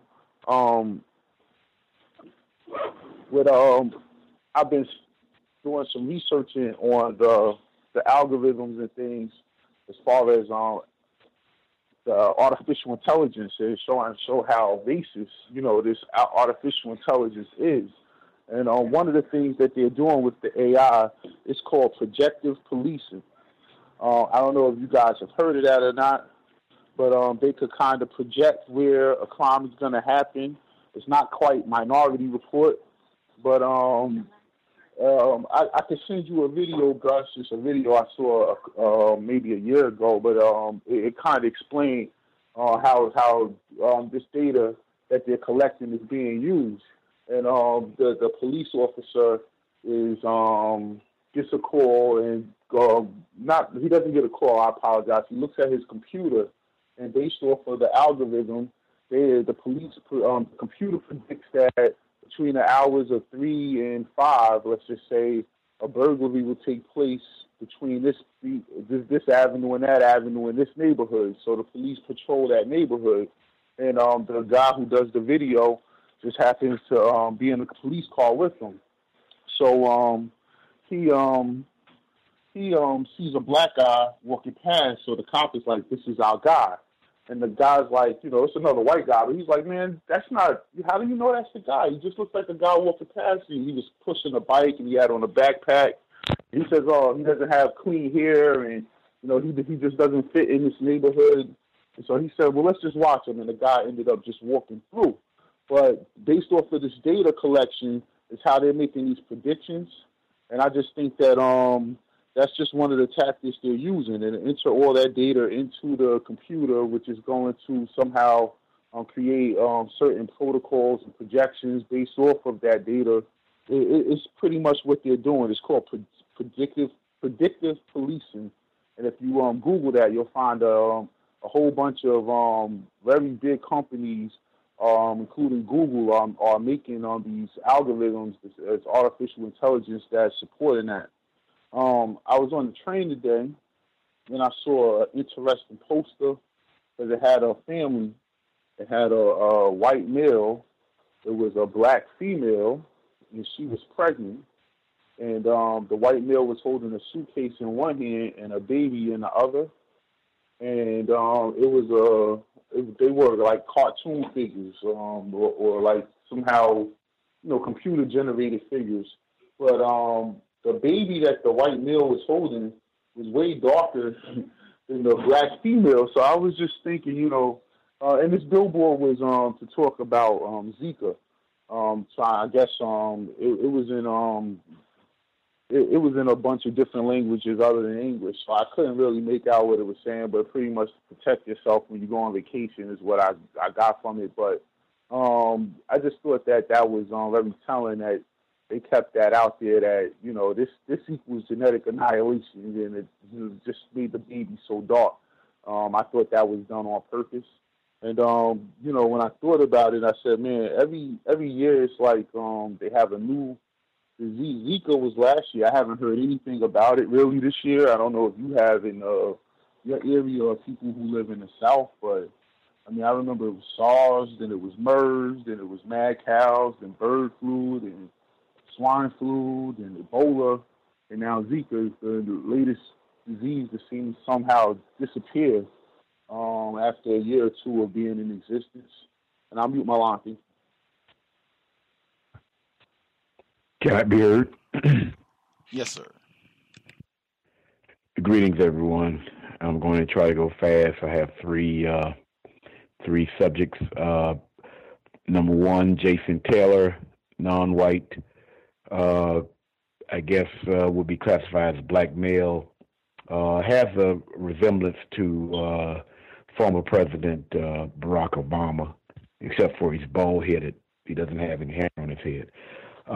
Just inducted into the NFL Hall of Fame. I'll just read the paragraph. The story of Jason Taylor's marriage to the sister of his teammate, Zach Thomas, was often told during Taylor's playing career.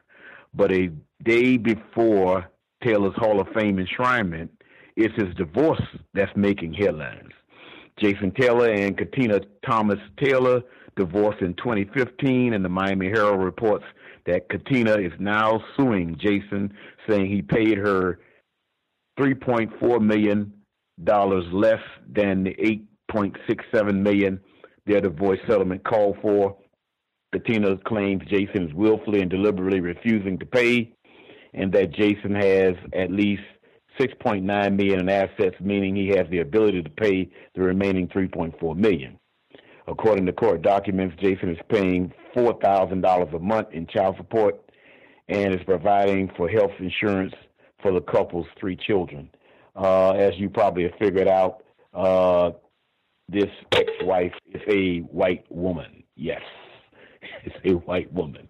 There was another article on him that I recall years ago, where he was ran off the road by a white male. Him and this white woman was in the car. Jason telling this white woman, they were married at the time, was in the car, was ran off the road by a white male. The white male got out of his car. He didn't have a firearm. He got out of his car and walked up to Jason Taylor's car and was beating on the car. Now, mind you, Jason Taylor is 6'6", over 250 pounds, NFL Hall of Famer, and he had no reaction at all to the incident. Moving on, I have to go to this article. Hold on for a second. An article that a friend of mine, associate of mine, sent me. It's on the subject of American white nationalists fund European ship to catch Muslims in the Mediterranean.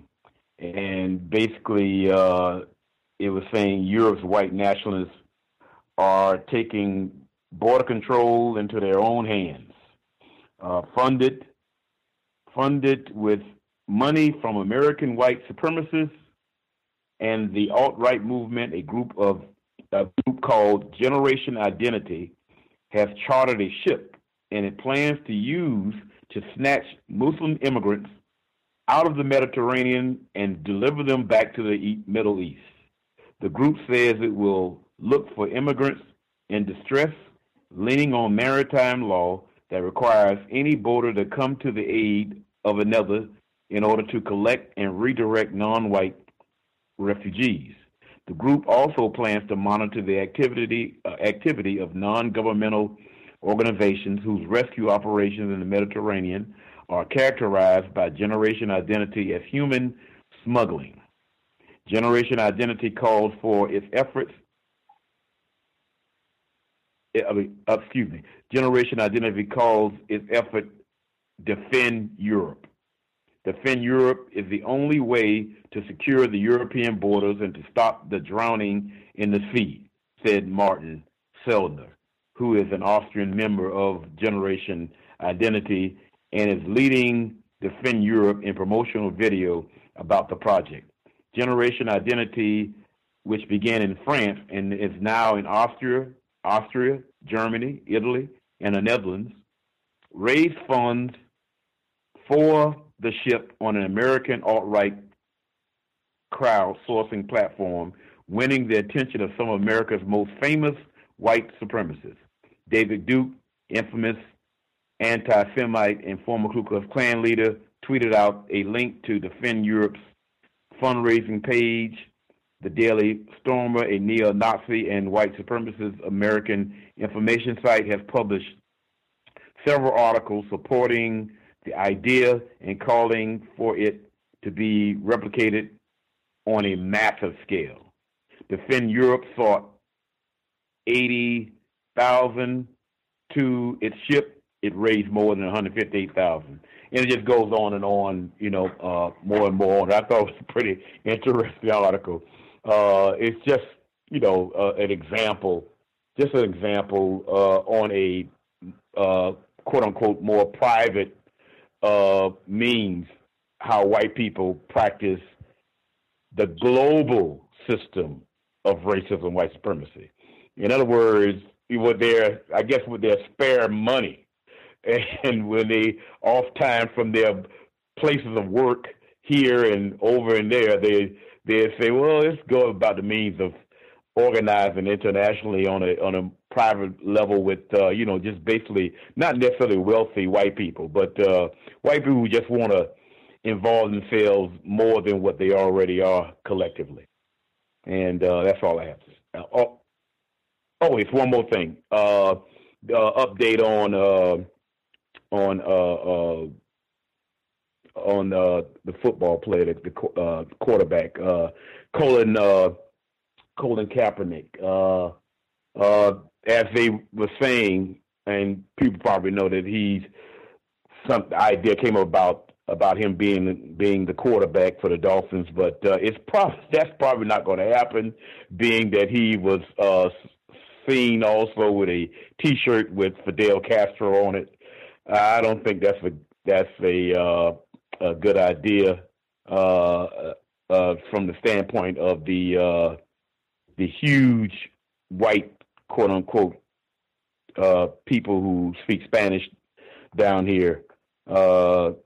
That's probably not going to happen. Also, in order for him to have any type of smoothness in his sorry about that, using that metaphor, but any type of functional employment, his only chance would have some sort of support from a lot of the employees that might give him a chance, and I doubt that would happen. Simply from the standpoint of in past history in sports, Kurt Flood didn't have any support by the other Major League Baseball players. John Carlos and Tommy Smith didn't have a whole lot of support either. And then again, I'm also not at the same time not blaming those non-white black people either, because of the means that I know that the white supremacists who controls entertainment and sports can harm them just as bad as they are harming this young fella. And that's all I have to say. Thank you. May I be heard? Yes, ma'am. Okay. Hello to just the host and to all the other callers and listeners. Just on a couple of things. The story about the CRISPR and the story about the birth control, and was there another story about a health? Henrietta Lacks Day? It will. Yeah.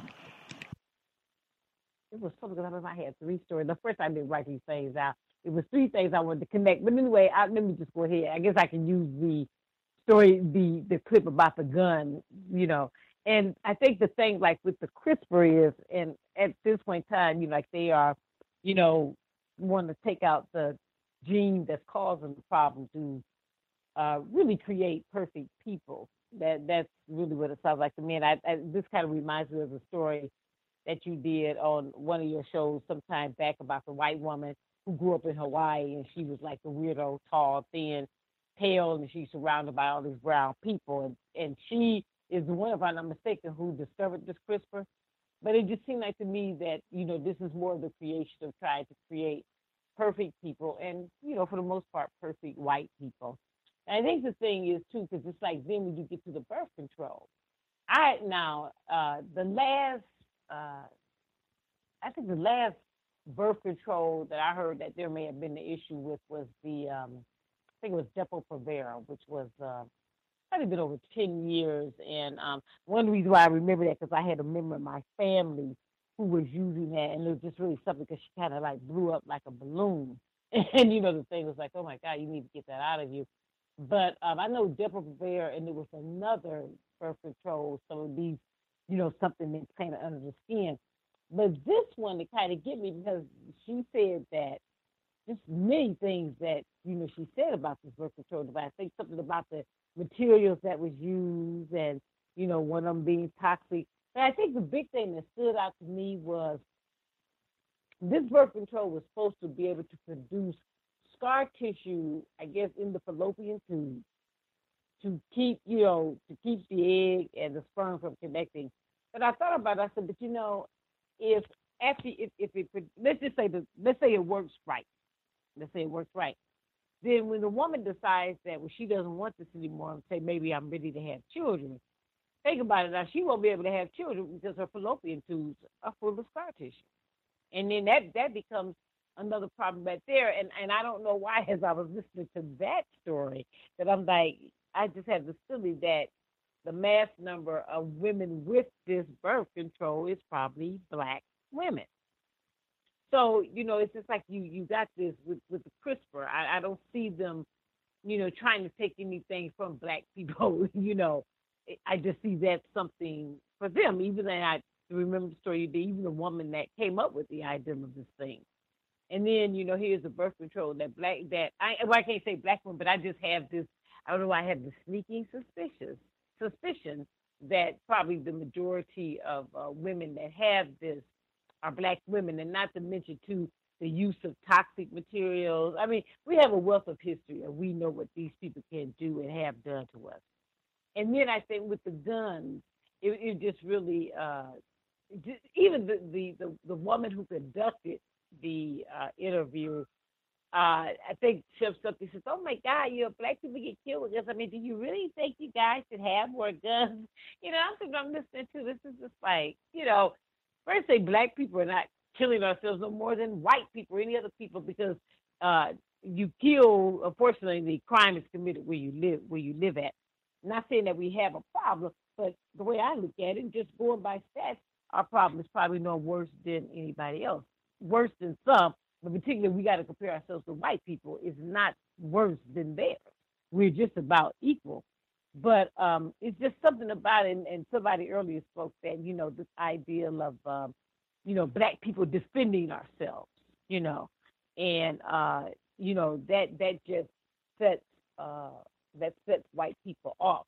We should have, I can remember listening to, I think, like within one of the last shows that Dr. Wilson was actually on your program, and she said something about guns. She gave her age. She said she was, so many years old. She says, I don't have any friends that I know that own guns because, as Black people, not that they're not guns in our community, and, but we just tend to not, and that probably still did come. And I know, like you had the book, Robert Williams, No Guns for Negroes, because we know there's a whole lot to that.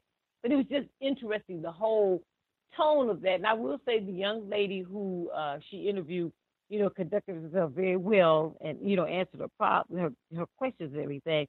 But, it was just interesting, the tone, so, oh my God, you people really shouldn't have guns. Not that you're concerned about us shooting ourselves, because the Black on Black crime thing is always a distraction or a deflection. But, just that really, why are you concerned? It's almost kind of like, well, why are you all concerned about protecting yourself, with all that goes on in this society? But I just thought those programs that I remember, I don't even know if that the gun or I think it was another one you did about him, because I can't remember about Henrietta Lacks. But it was just like, to me, to be tied together, and how, some people's trying to produce something that where they're trying to get perfect people. You have a birth control out here, which, and I hate to say it, this is just me, a suspicion that there's probably Black women get that if it works properly, once that birth control is moved, you got another problem now. And then the guns, where it's just almost like, you guys really, it almost like, she said, you all should really worry about that. I guess the other thing would be, you can call the police, but I just noticed that those three tonight. But anyway, I'll mute myself. It's a great show. I'll mute myself. Thank you. I know. Other folks that we have not heard from at all. There are callers that we've not heard from at all.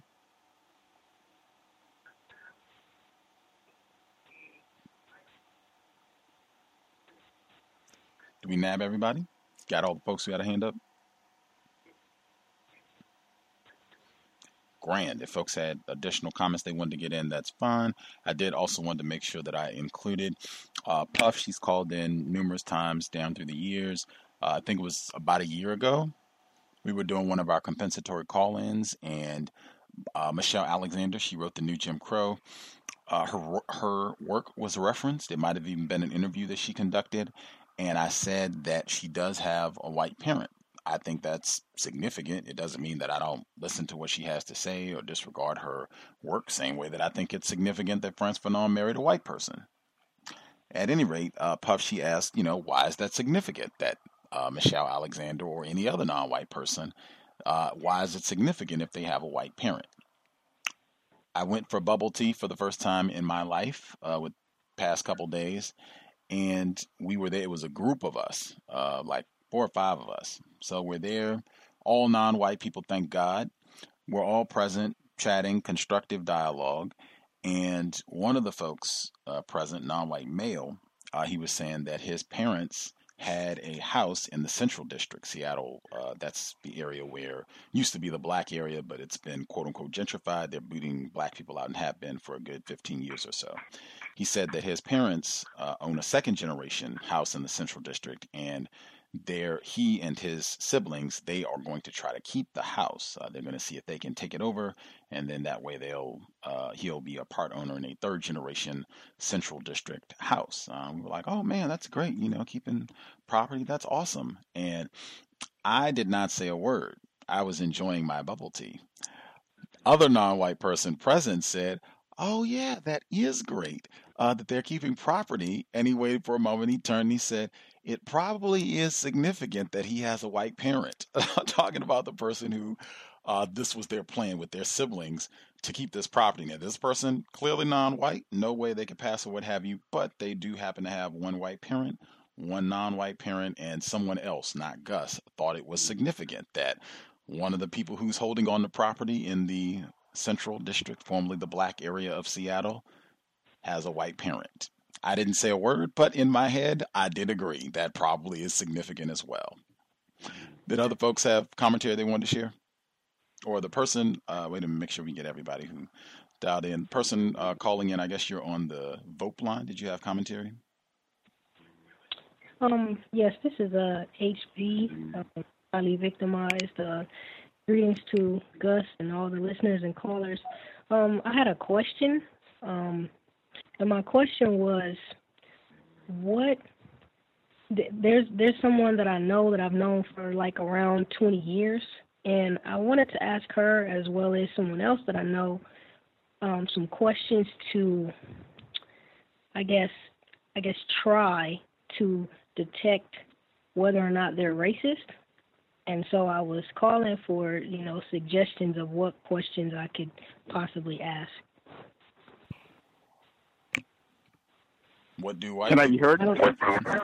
Take Dr. Welsing's? What do white people talk about when you're talking to a white person? If, the question is they might be racist, I would take Dr. Welsing's. What do white people talk about when there are no white people around? I think that's always a good one to kind of see what they're willing to share. Did other folks, I guess before we make any assumptions, these are white people that you're questioning? Yes, and I don't know if the question I just asked, is that allowed on this particular program, like the compensatory? Like, was that okay? That's acceptable. Did other people have possible questions she can ask? These are whites that she wants to question that apparently she's known for some years. She wants to ask some questions. Other questions you would recommend? Can I be heard? Yes, sir. Yes, this is Ken Steele, and still in Chino Hills. Just wanted to say to that question, a simple question to see if they're racist would be, are you white? And if they say yes, then it's a safe assumption that they could potentially and are most likely a racist. Also, just an aside, something that I've noticed going on this week is that there seems to be an even furthering of this concerted effort to push anti-sexual behavior onto victims of racism. I think that there's a concerted effort that's being made by victims of racism who classify themselves as transgender to be, I guess, accepted as biological females and have sex with them to be perceived as normal sex, and they do not have any sort of requirement to report that they are in fact a transgendered person. And this is being pushed on the Black community, or on victims of racism, white supremacy, at the same time that the government is actively pushing transgenders out of the military, and making it very clear that so-called gender identity and sexual orientation are not covered under the, I believe it is the Title 8 statutes, or it could be the Title 7 statutes of the Civil Rights Act. So, this is something that I think Neely Fuller has indicated that these racist white supremacists will be doing. They are 30 seconds. I think that they are attempting to just kind of amongst themselves reverse any sort of LGBTism trends that they have pushed, and then subsequently they're trying to accelerate or push the LGBT acceptance efforts that they're trying to push amongst victims of racism. And I'll mute my line. Gus, can I add a quick detail? Sure.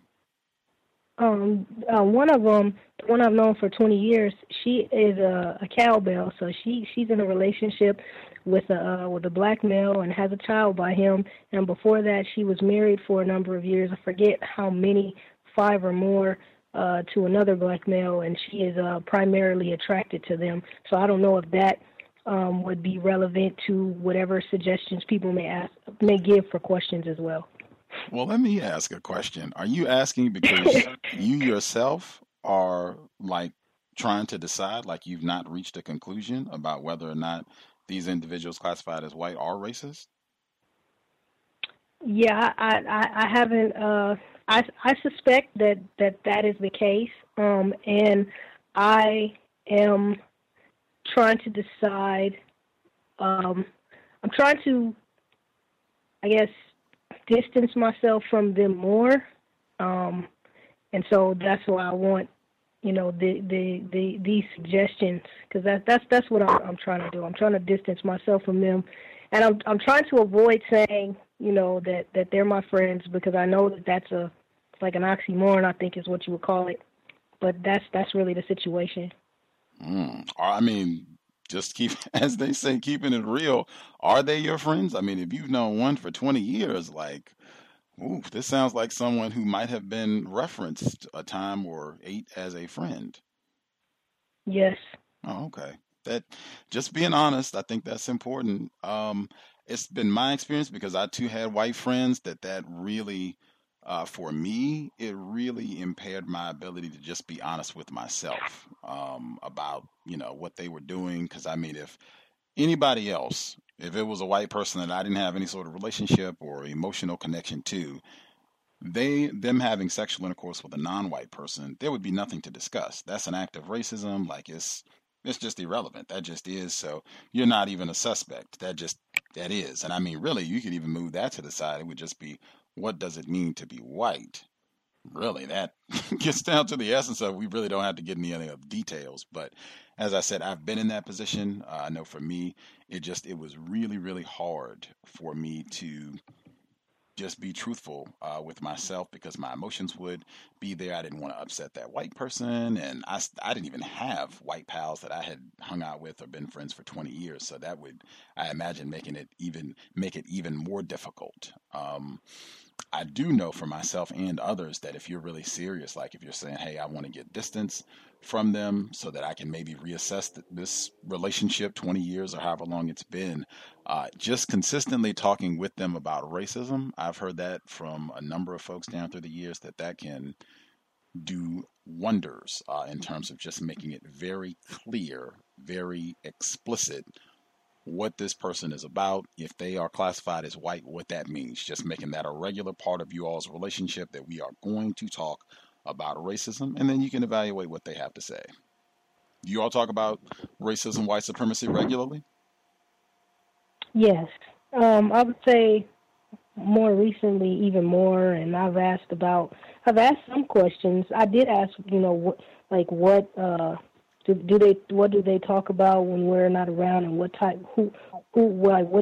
groups do they talk about the most, and what are the things that they say? And the one that I've known for 20 years, I've asked her those questions, and she's told me some stuff, and things like that. So it's been, if you ask enough questions and you keep thinking about it, if you're able to be honest, if you ask enough questions, I think most people have seen that alone, the white people will start wanting distance from you. If you keep asking enough questions and you're paying attention to make sure that they answer your question correctly, that sort of thing, that distance you will gain.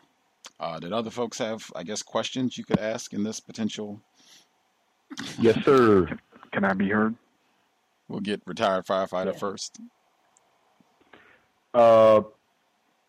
First and foremost, logically speaking, you are, as a victim of racist white supremacy, you are to assume that every white person that you come in contact with that can practice racist white supremacy, meaning nothing wrong with their eyes and nose and physical features, and they are functioning, that they probably are practicing racism.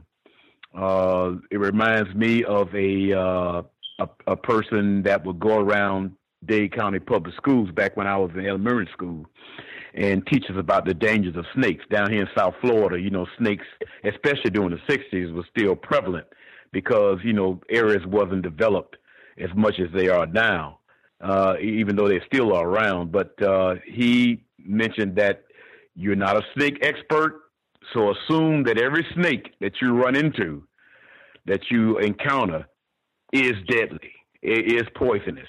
And I would say the same thing about white people. And I would make that suggestion to any non-white person, because you're not asking experts on the subject.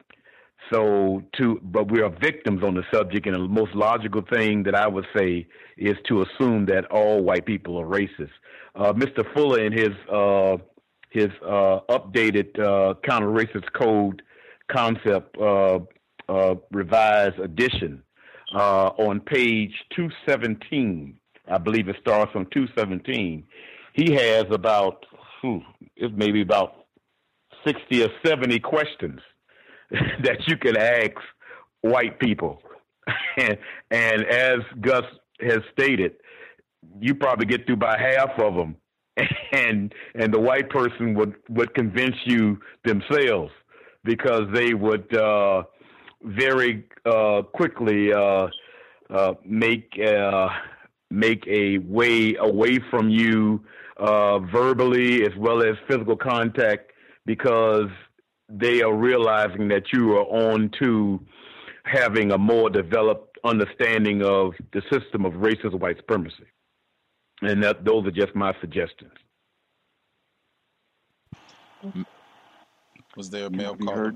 Yes, sir. Black male in Texas. One question that I have found slices through a lot of this is ask them what they think about reparations.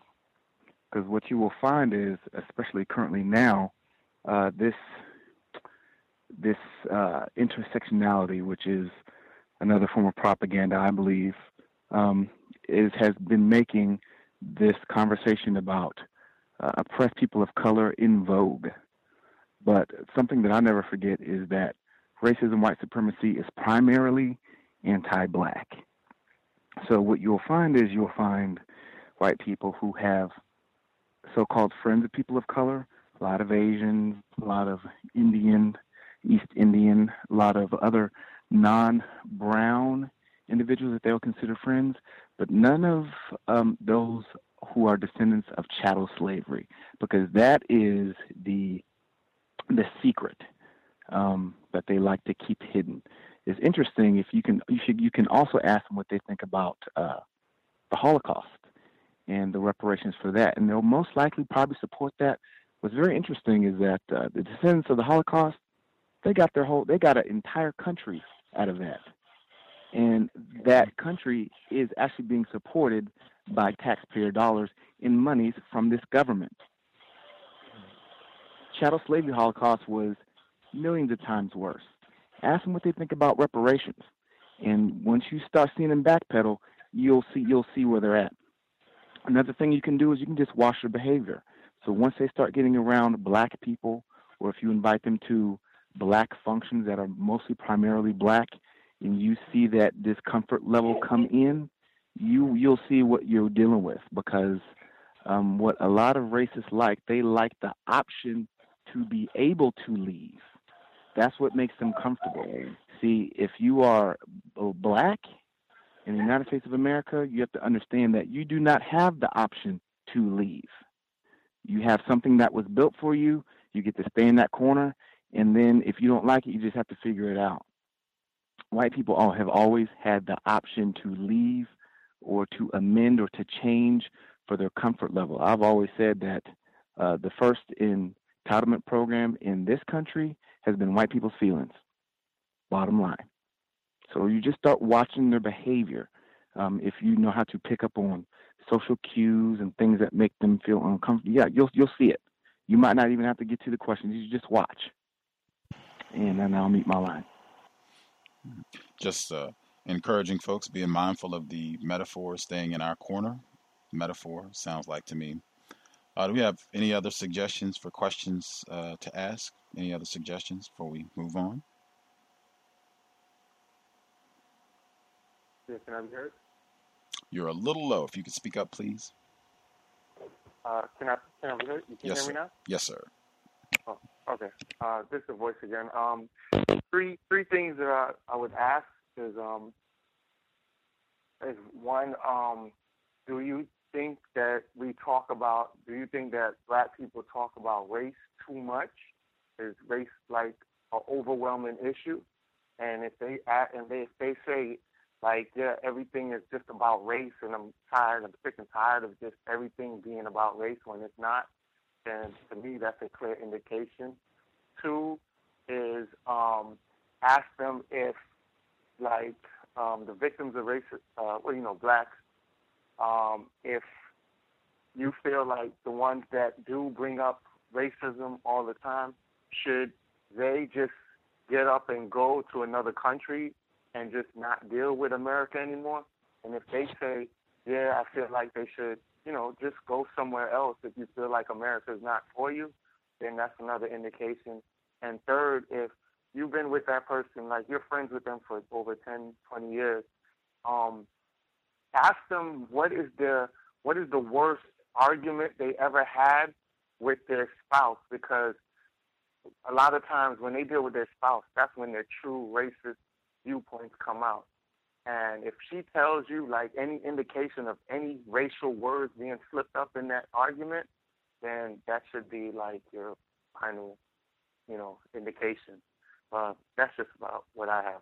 Hopefully that's useful. Any other questions they would ask? I'm sure folks will be eager for the update down the road, maybe a month or so after you've been able to ask some more questions or have some more dialogue to report back how things have evolved. Were there any other suggested questions? Yes, can I be heard? Yes, sir. All right. Thank you very much, Gus. I was thinking of a question. Well, I don't know if this may be a question, but I know you brought it up in the past about racist jokes. I think that could be a question that the lady could ask. For instance, do you know of any white people in your presence that have used racist jokes? That could be a good question. And you could ask, when the joke was made, if there was one, did you laugh? And if they say yes, you can ask, do you think that white person is racist? And if they say yes again, then you can ask another saying, Well, if you think that white person is racist, what would make you different from them if you laughed at the joke? So yeah, that would be something that I would ask.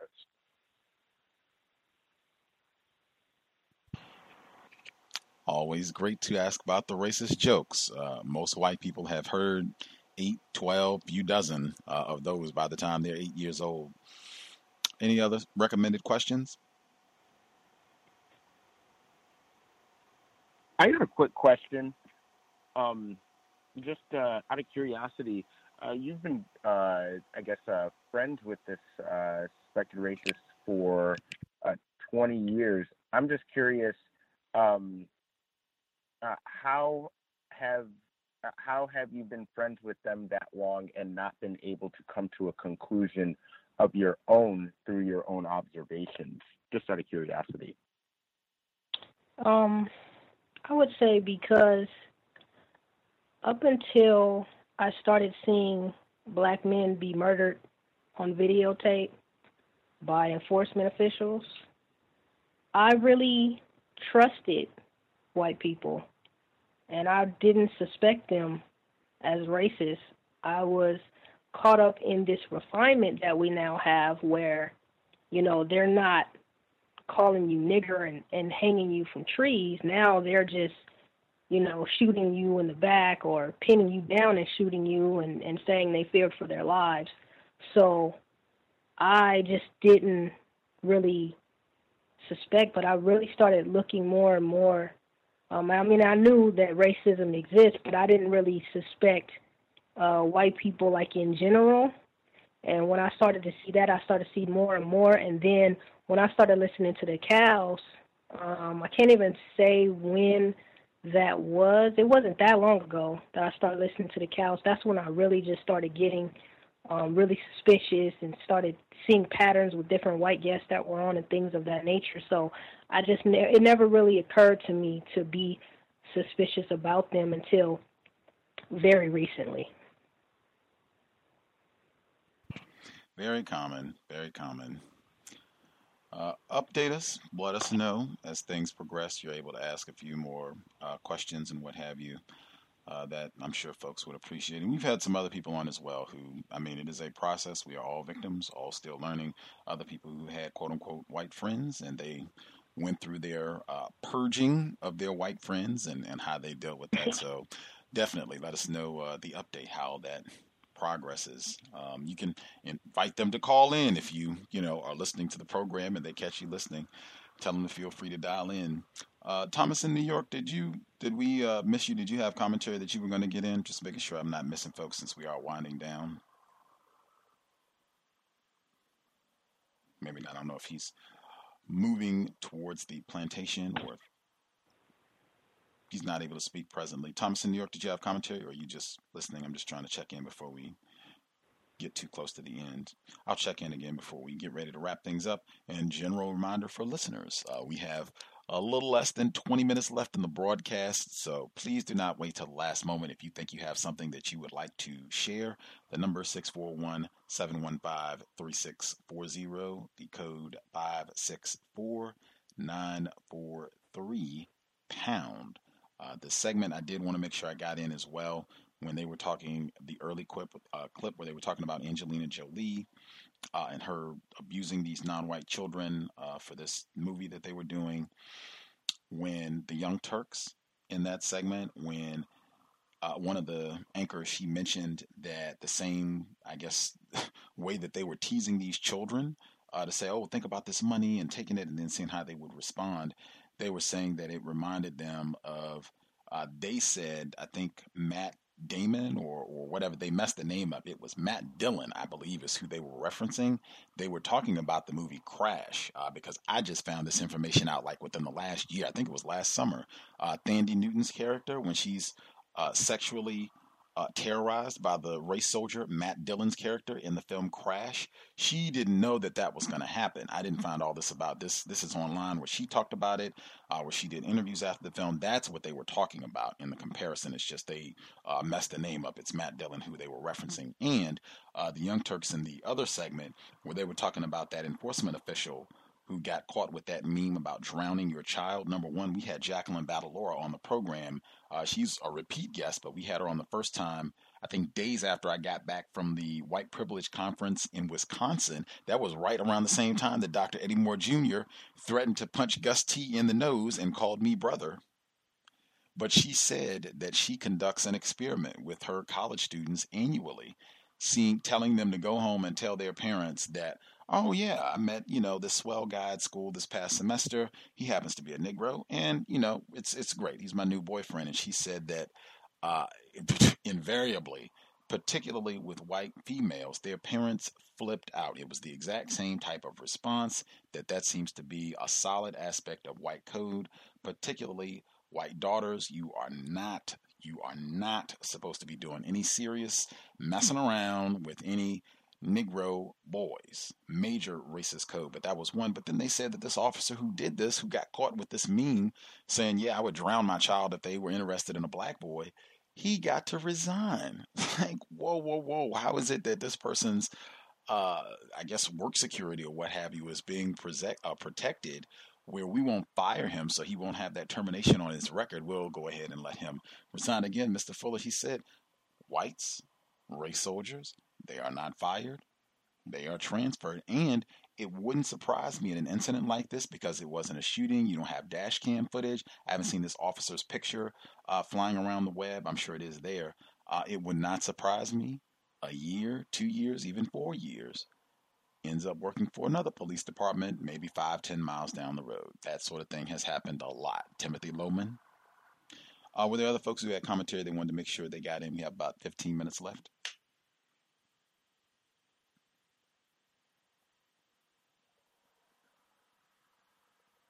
Can I be heard? Yes, sir. Yeah, I just wanted to real quick talk about the it's kind of depressing, when as victims of racism, that we are everybody. I love when you play the clip, Gus, of when Obama says, it seems like we're going in the right direction. When I talk to Sasha Milana, because it's everything he's saying is a total opposite. We're going backwards. And Missouri just the NAACP just issued a travel ban in Missouri, stating that blacks have to be cautious about traveling through that state. And I'm in my head, and I'm like, hold on. So the Constitution, it just doesn't exist when it comes to us, because how do you tell citizens, well, quote unquote citizens of this land, how do you tell them that only a specific group has to be watch themselves in order to go through a certain state? And it's like really, really, it's really depressing. It's really depressing. And for it to just go and nobody's fighting against it, it's sad. It's sad. But I just wanted to bring that up because I don't know if anybody else heard about that. But and I'll just mute my line. Thanks. I think it's a travel advisory, not a ban, if I understand correctly. That they think there are racial dangers, not a ban exactly, but just words are important. Other folks have commentary that they wanted to share.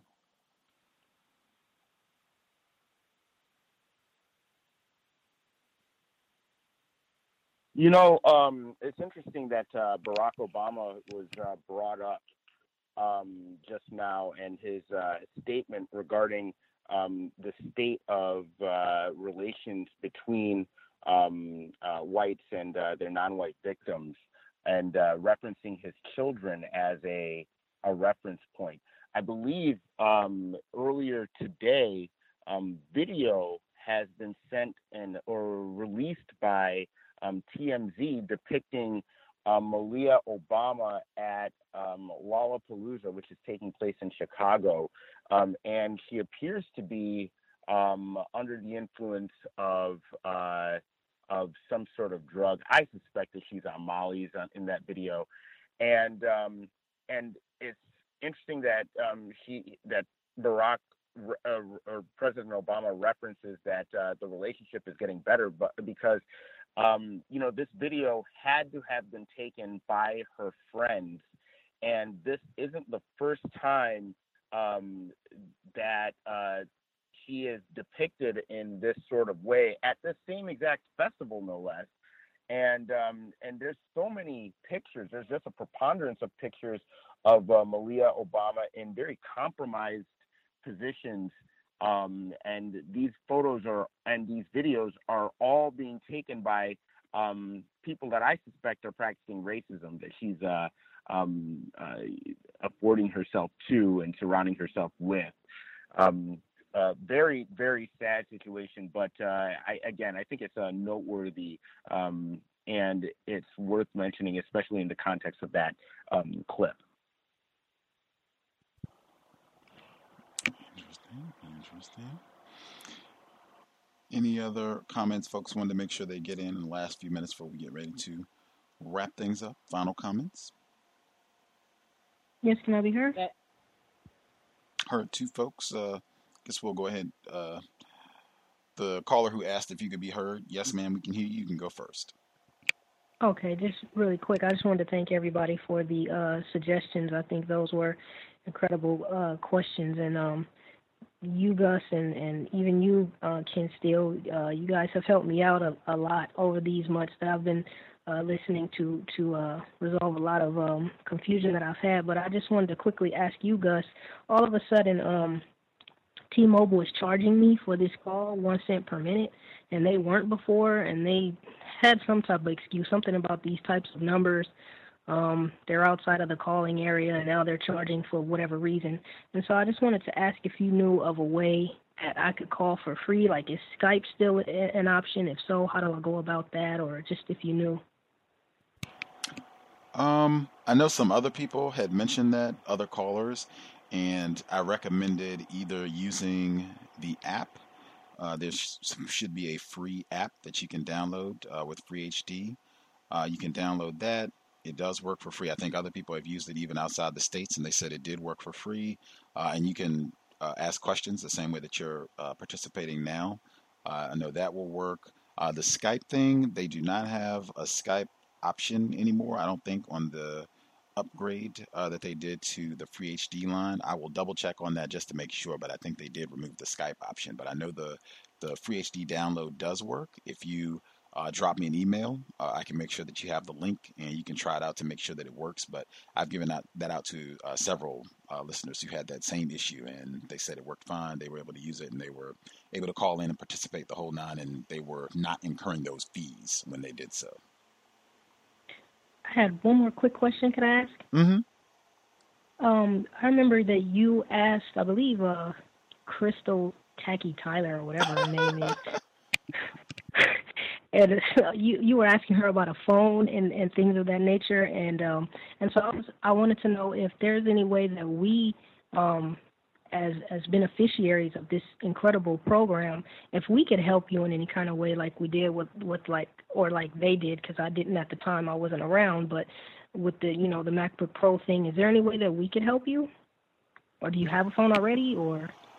With the phone thing, I mean, I'm sure there probably is, but that's just my little side project because I got a white person to pay for the phone and the plan before. So my goal is to do that again, just because I assume that whites are probably listening to my phone calls, just from what I've seen from studying COINTEL profiles and black people that did not have a whole lot of resources, because I feel like I don't have a whole lot of resources or anything, and they were spying on them. So I feel like they're probably doing the same thing. So I feel like if they're going to listen in, then they should pay for the bill. So that's just my side project. Much obliged for the inquiry, but I think I can probably get a white person to take care of that. If folks want to support, that's grand. My wish list is at Amazon.com, and folks can invest. But yeah, I'm very, very confident that I will get another white person to get the phone and the plan again. Okay. Tell me why. Thank you. Mm-hmm. May I be heard? Yes, ma'am. Okay, just a quick thing. You mentioned something about Prince Fanon and his white wife, and I guess what I'm saying. I also question those things too, And I know that if you go back and you look at history, and I'm not talking about way back, I'm talking about pretty modern history, 60s and 70s, you find quite a few, or, of what I call what I call leaders, I'm going to say heavy hitters, but leaders tend to be, black men who have had white wives. And the other day, I was thinking about this, for one day last week. I was thinking about this, and I was just saying that it just seems to me that it's something about, we just don't, I may be wrong in this, I hope I am, understand the dynamic then of marriage. Because if you're a black man, and in this case, I'm going to say black men, because in terms of leadership, I don't see a black woman being in leadership where she can make moves. They got a white husband. I don't know, who, Kamala Harris, if things go the way they try to make them go, she may be the one, but, and she's an Indian Jamaican, but, she got a white husband. But I just tell with black men, and, you're in positions like Nkrumah, who I think, was the head of a country in Africa, and it's like, you have this white wife. And I was just thinking, because, when you're married to someone, you are bouncing ideas and stuff off on each other. And I one day I was sitting here thinking, I said, just imagine the stuff that may have died at, say, pillow talk, if you will, because a black husband saying to his white wife, oh, da-da-da-da, da-da-da-da, da-da-da, and she's saying, well, no, you might not want to try that, blah, blah, blah, blah, blah, blah, blah, blah, blah. And so things that a black male or a black man in a leadership position may want to have tried, but, that ideal of things may have never come to the light of day because they had a white wife who basically killed that idea in some things that she may have said. So when I look at, like you said, people like Fran Fanon and some of these other ones, it does make me wonder, how did you get with a white woman? Excuse me. How did you get with a white woman, considering, who you are and what you're doing? And I even questioned, I might be in left field with this, but I even question, is it even possible that these women could even be a part of a plan?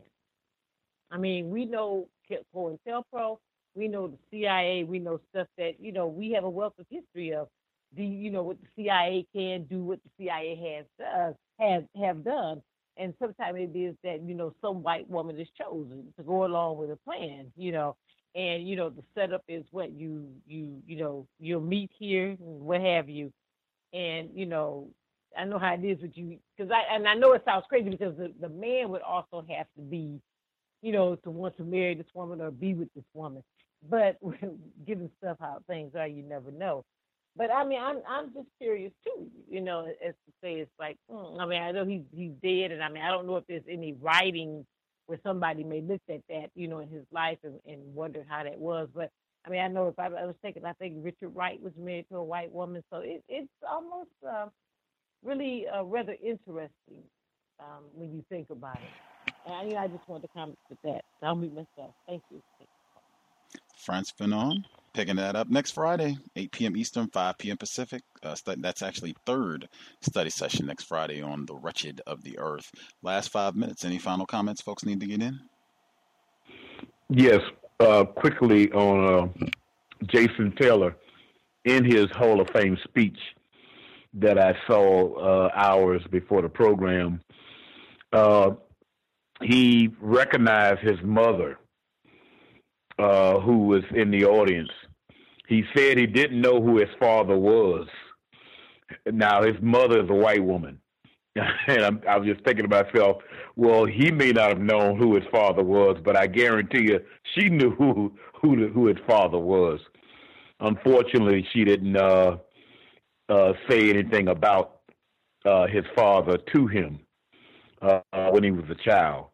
I just noticed that. You know how they have these Hall of Fame speeches, and they're so long, and in their speeching, and their talking, and that was one of the things that came up in this speech.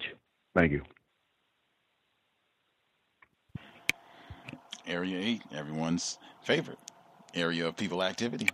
Any other commentary? Folks wanted to make sure they got in before we get ready to wrap things up. Anything else?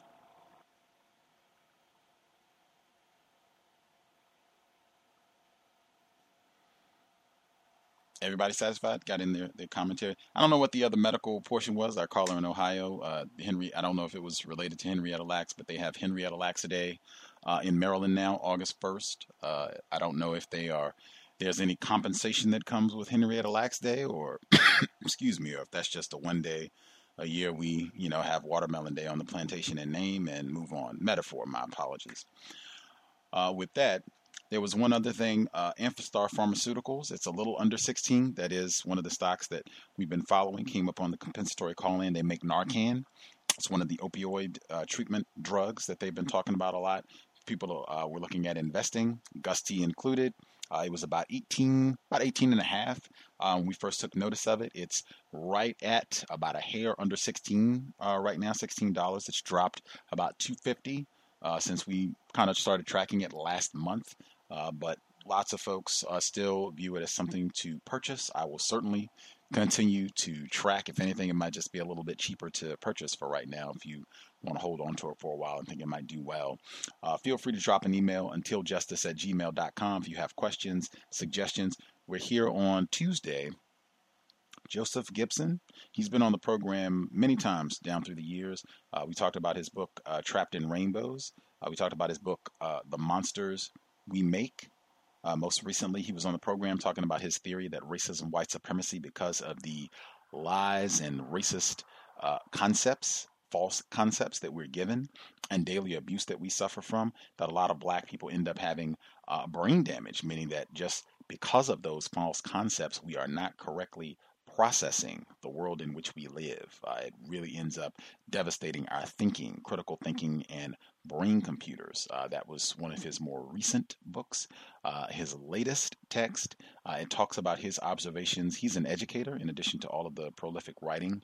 Talks about his observations that many people, educators, parents, even black parents and black educators, because of white supremacy, we've been trained to see black children and think they cannot learn. They cannot be brilliant. These are not young doctors and scientists and scholars that if they are not showing brilliance immediately, like as soon as they hit, kindergarten or whatever it is, if those A's are not on every single test, quiz, whatever they take immediately, oh man, you're just going to be another, ignorant little black child. And he says that these can be really crippling attitudes that we have when viewing and working with black children. He even gives out suggestions for how we can work against that.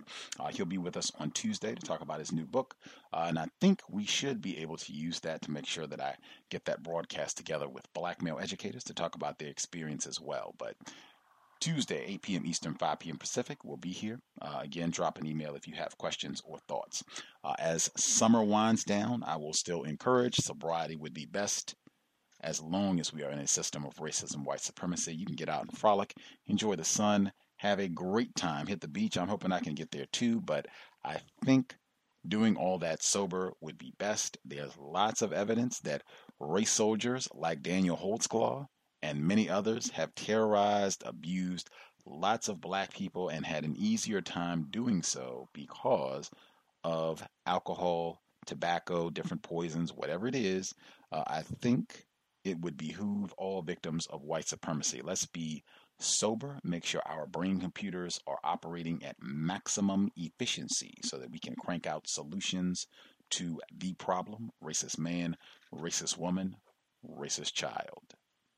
That's it. Creator, we ask that you help us remain patient with other black people, victims of white supremacy. We ask that you help us remain patient with ourselves. Remind us to demonstrate the highest levels of black self-respect at all times, in all places, each and every time we are in contact with another black person.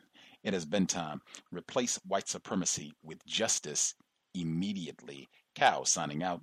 Thanks all for tuning in. Nigga, you so brainwashed. I'm a victim, brother. Problem. You're a victim. I'm a victim of 400 years of conditioning. Shut up. The man has programmed my conditioning. Even my conditioning has been conditioned.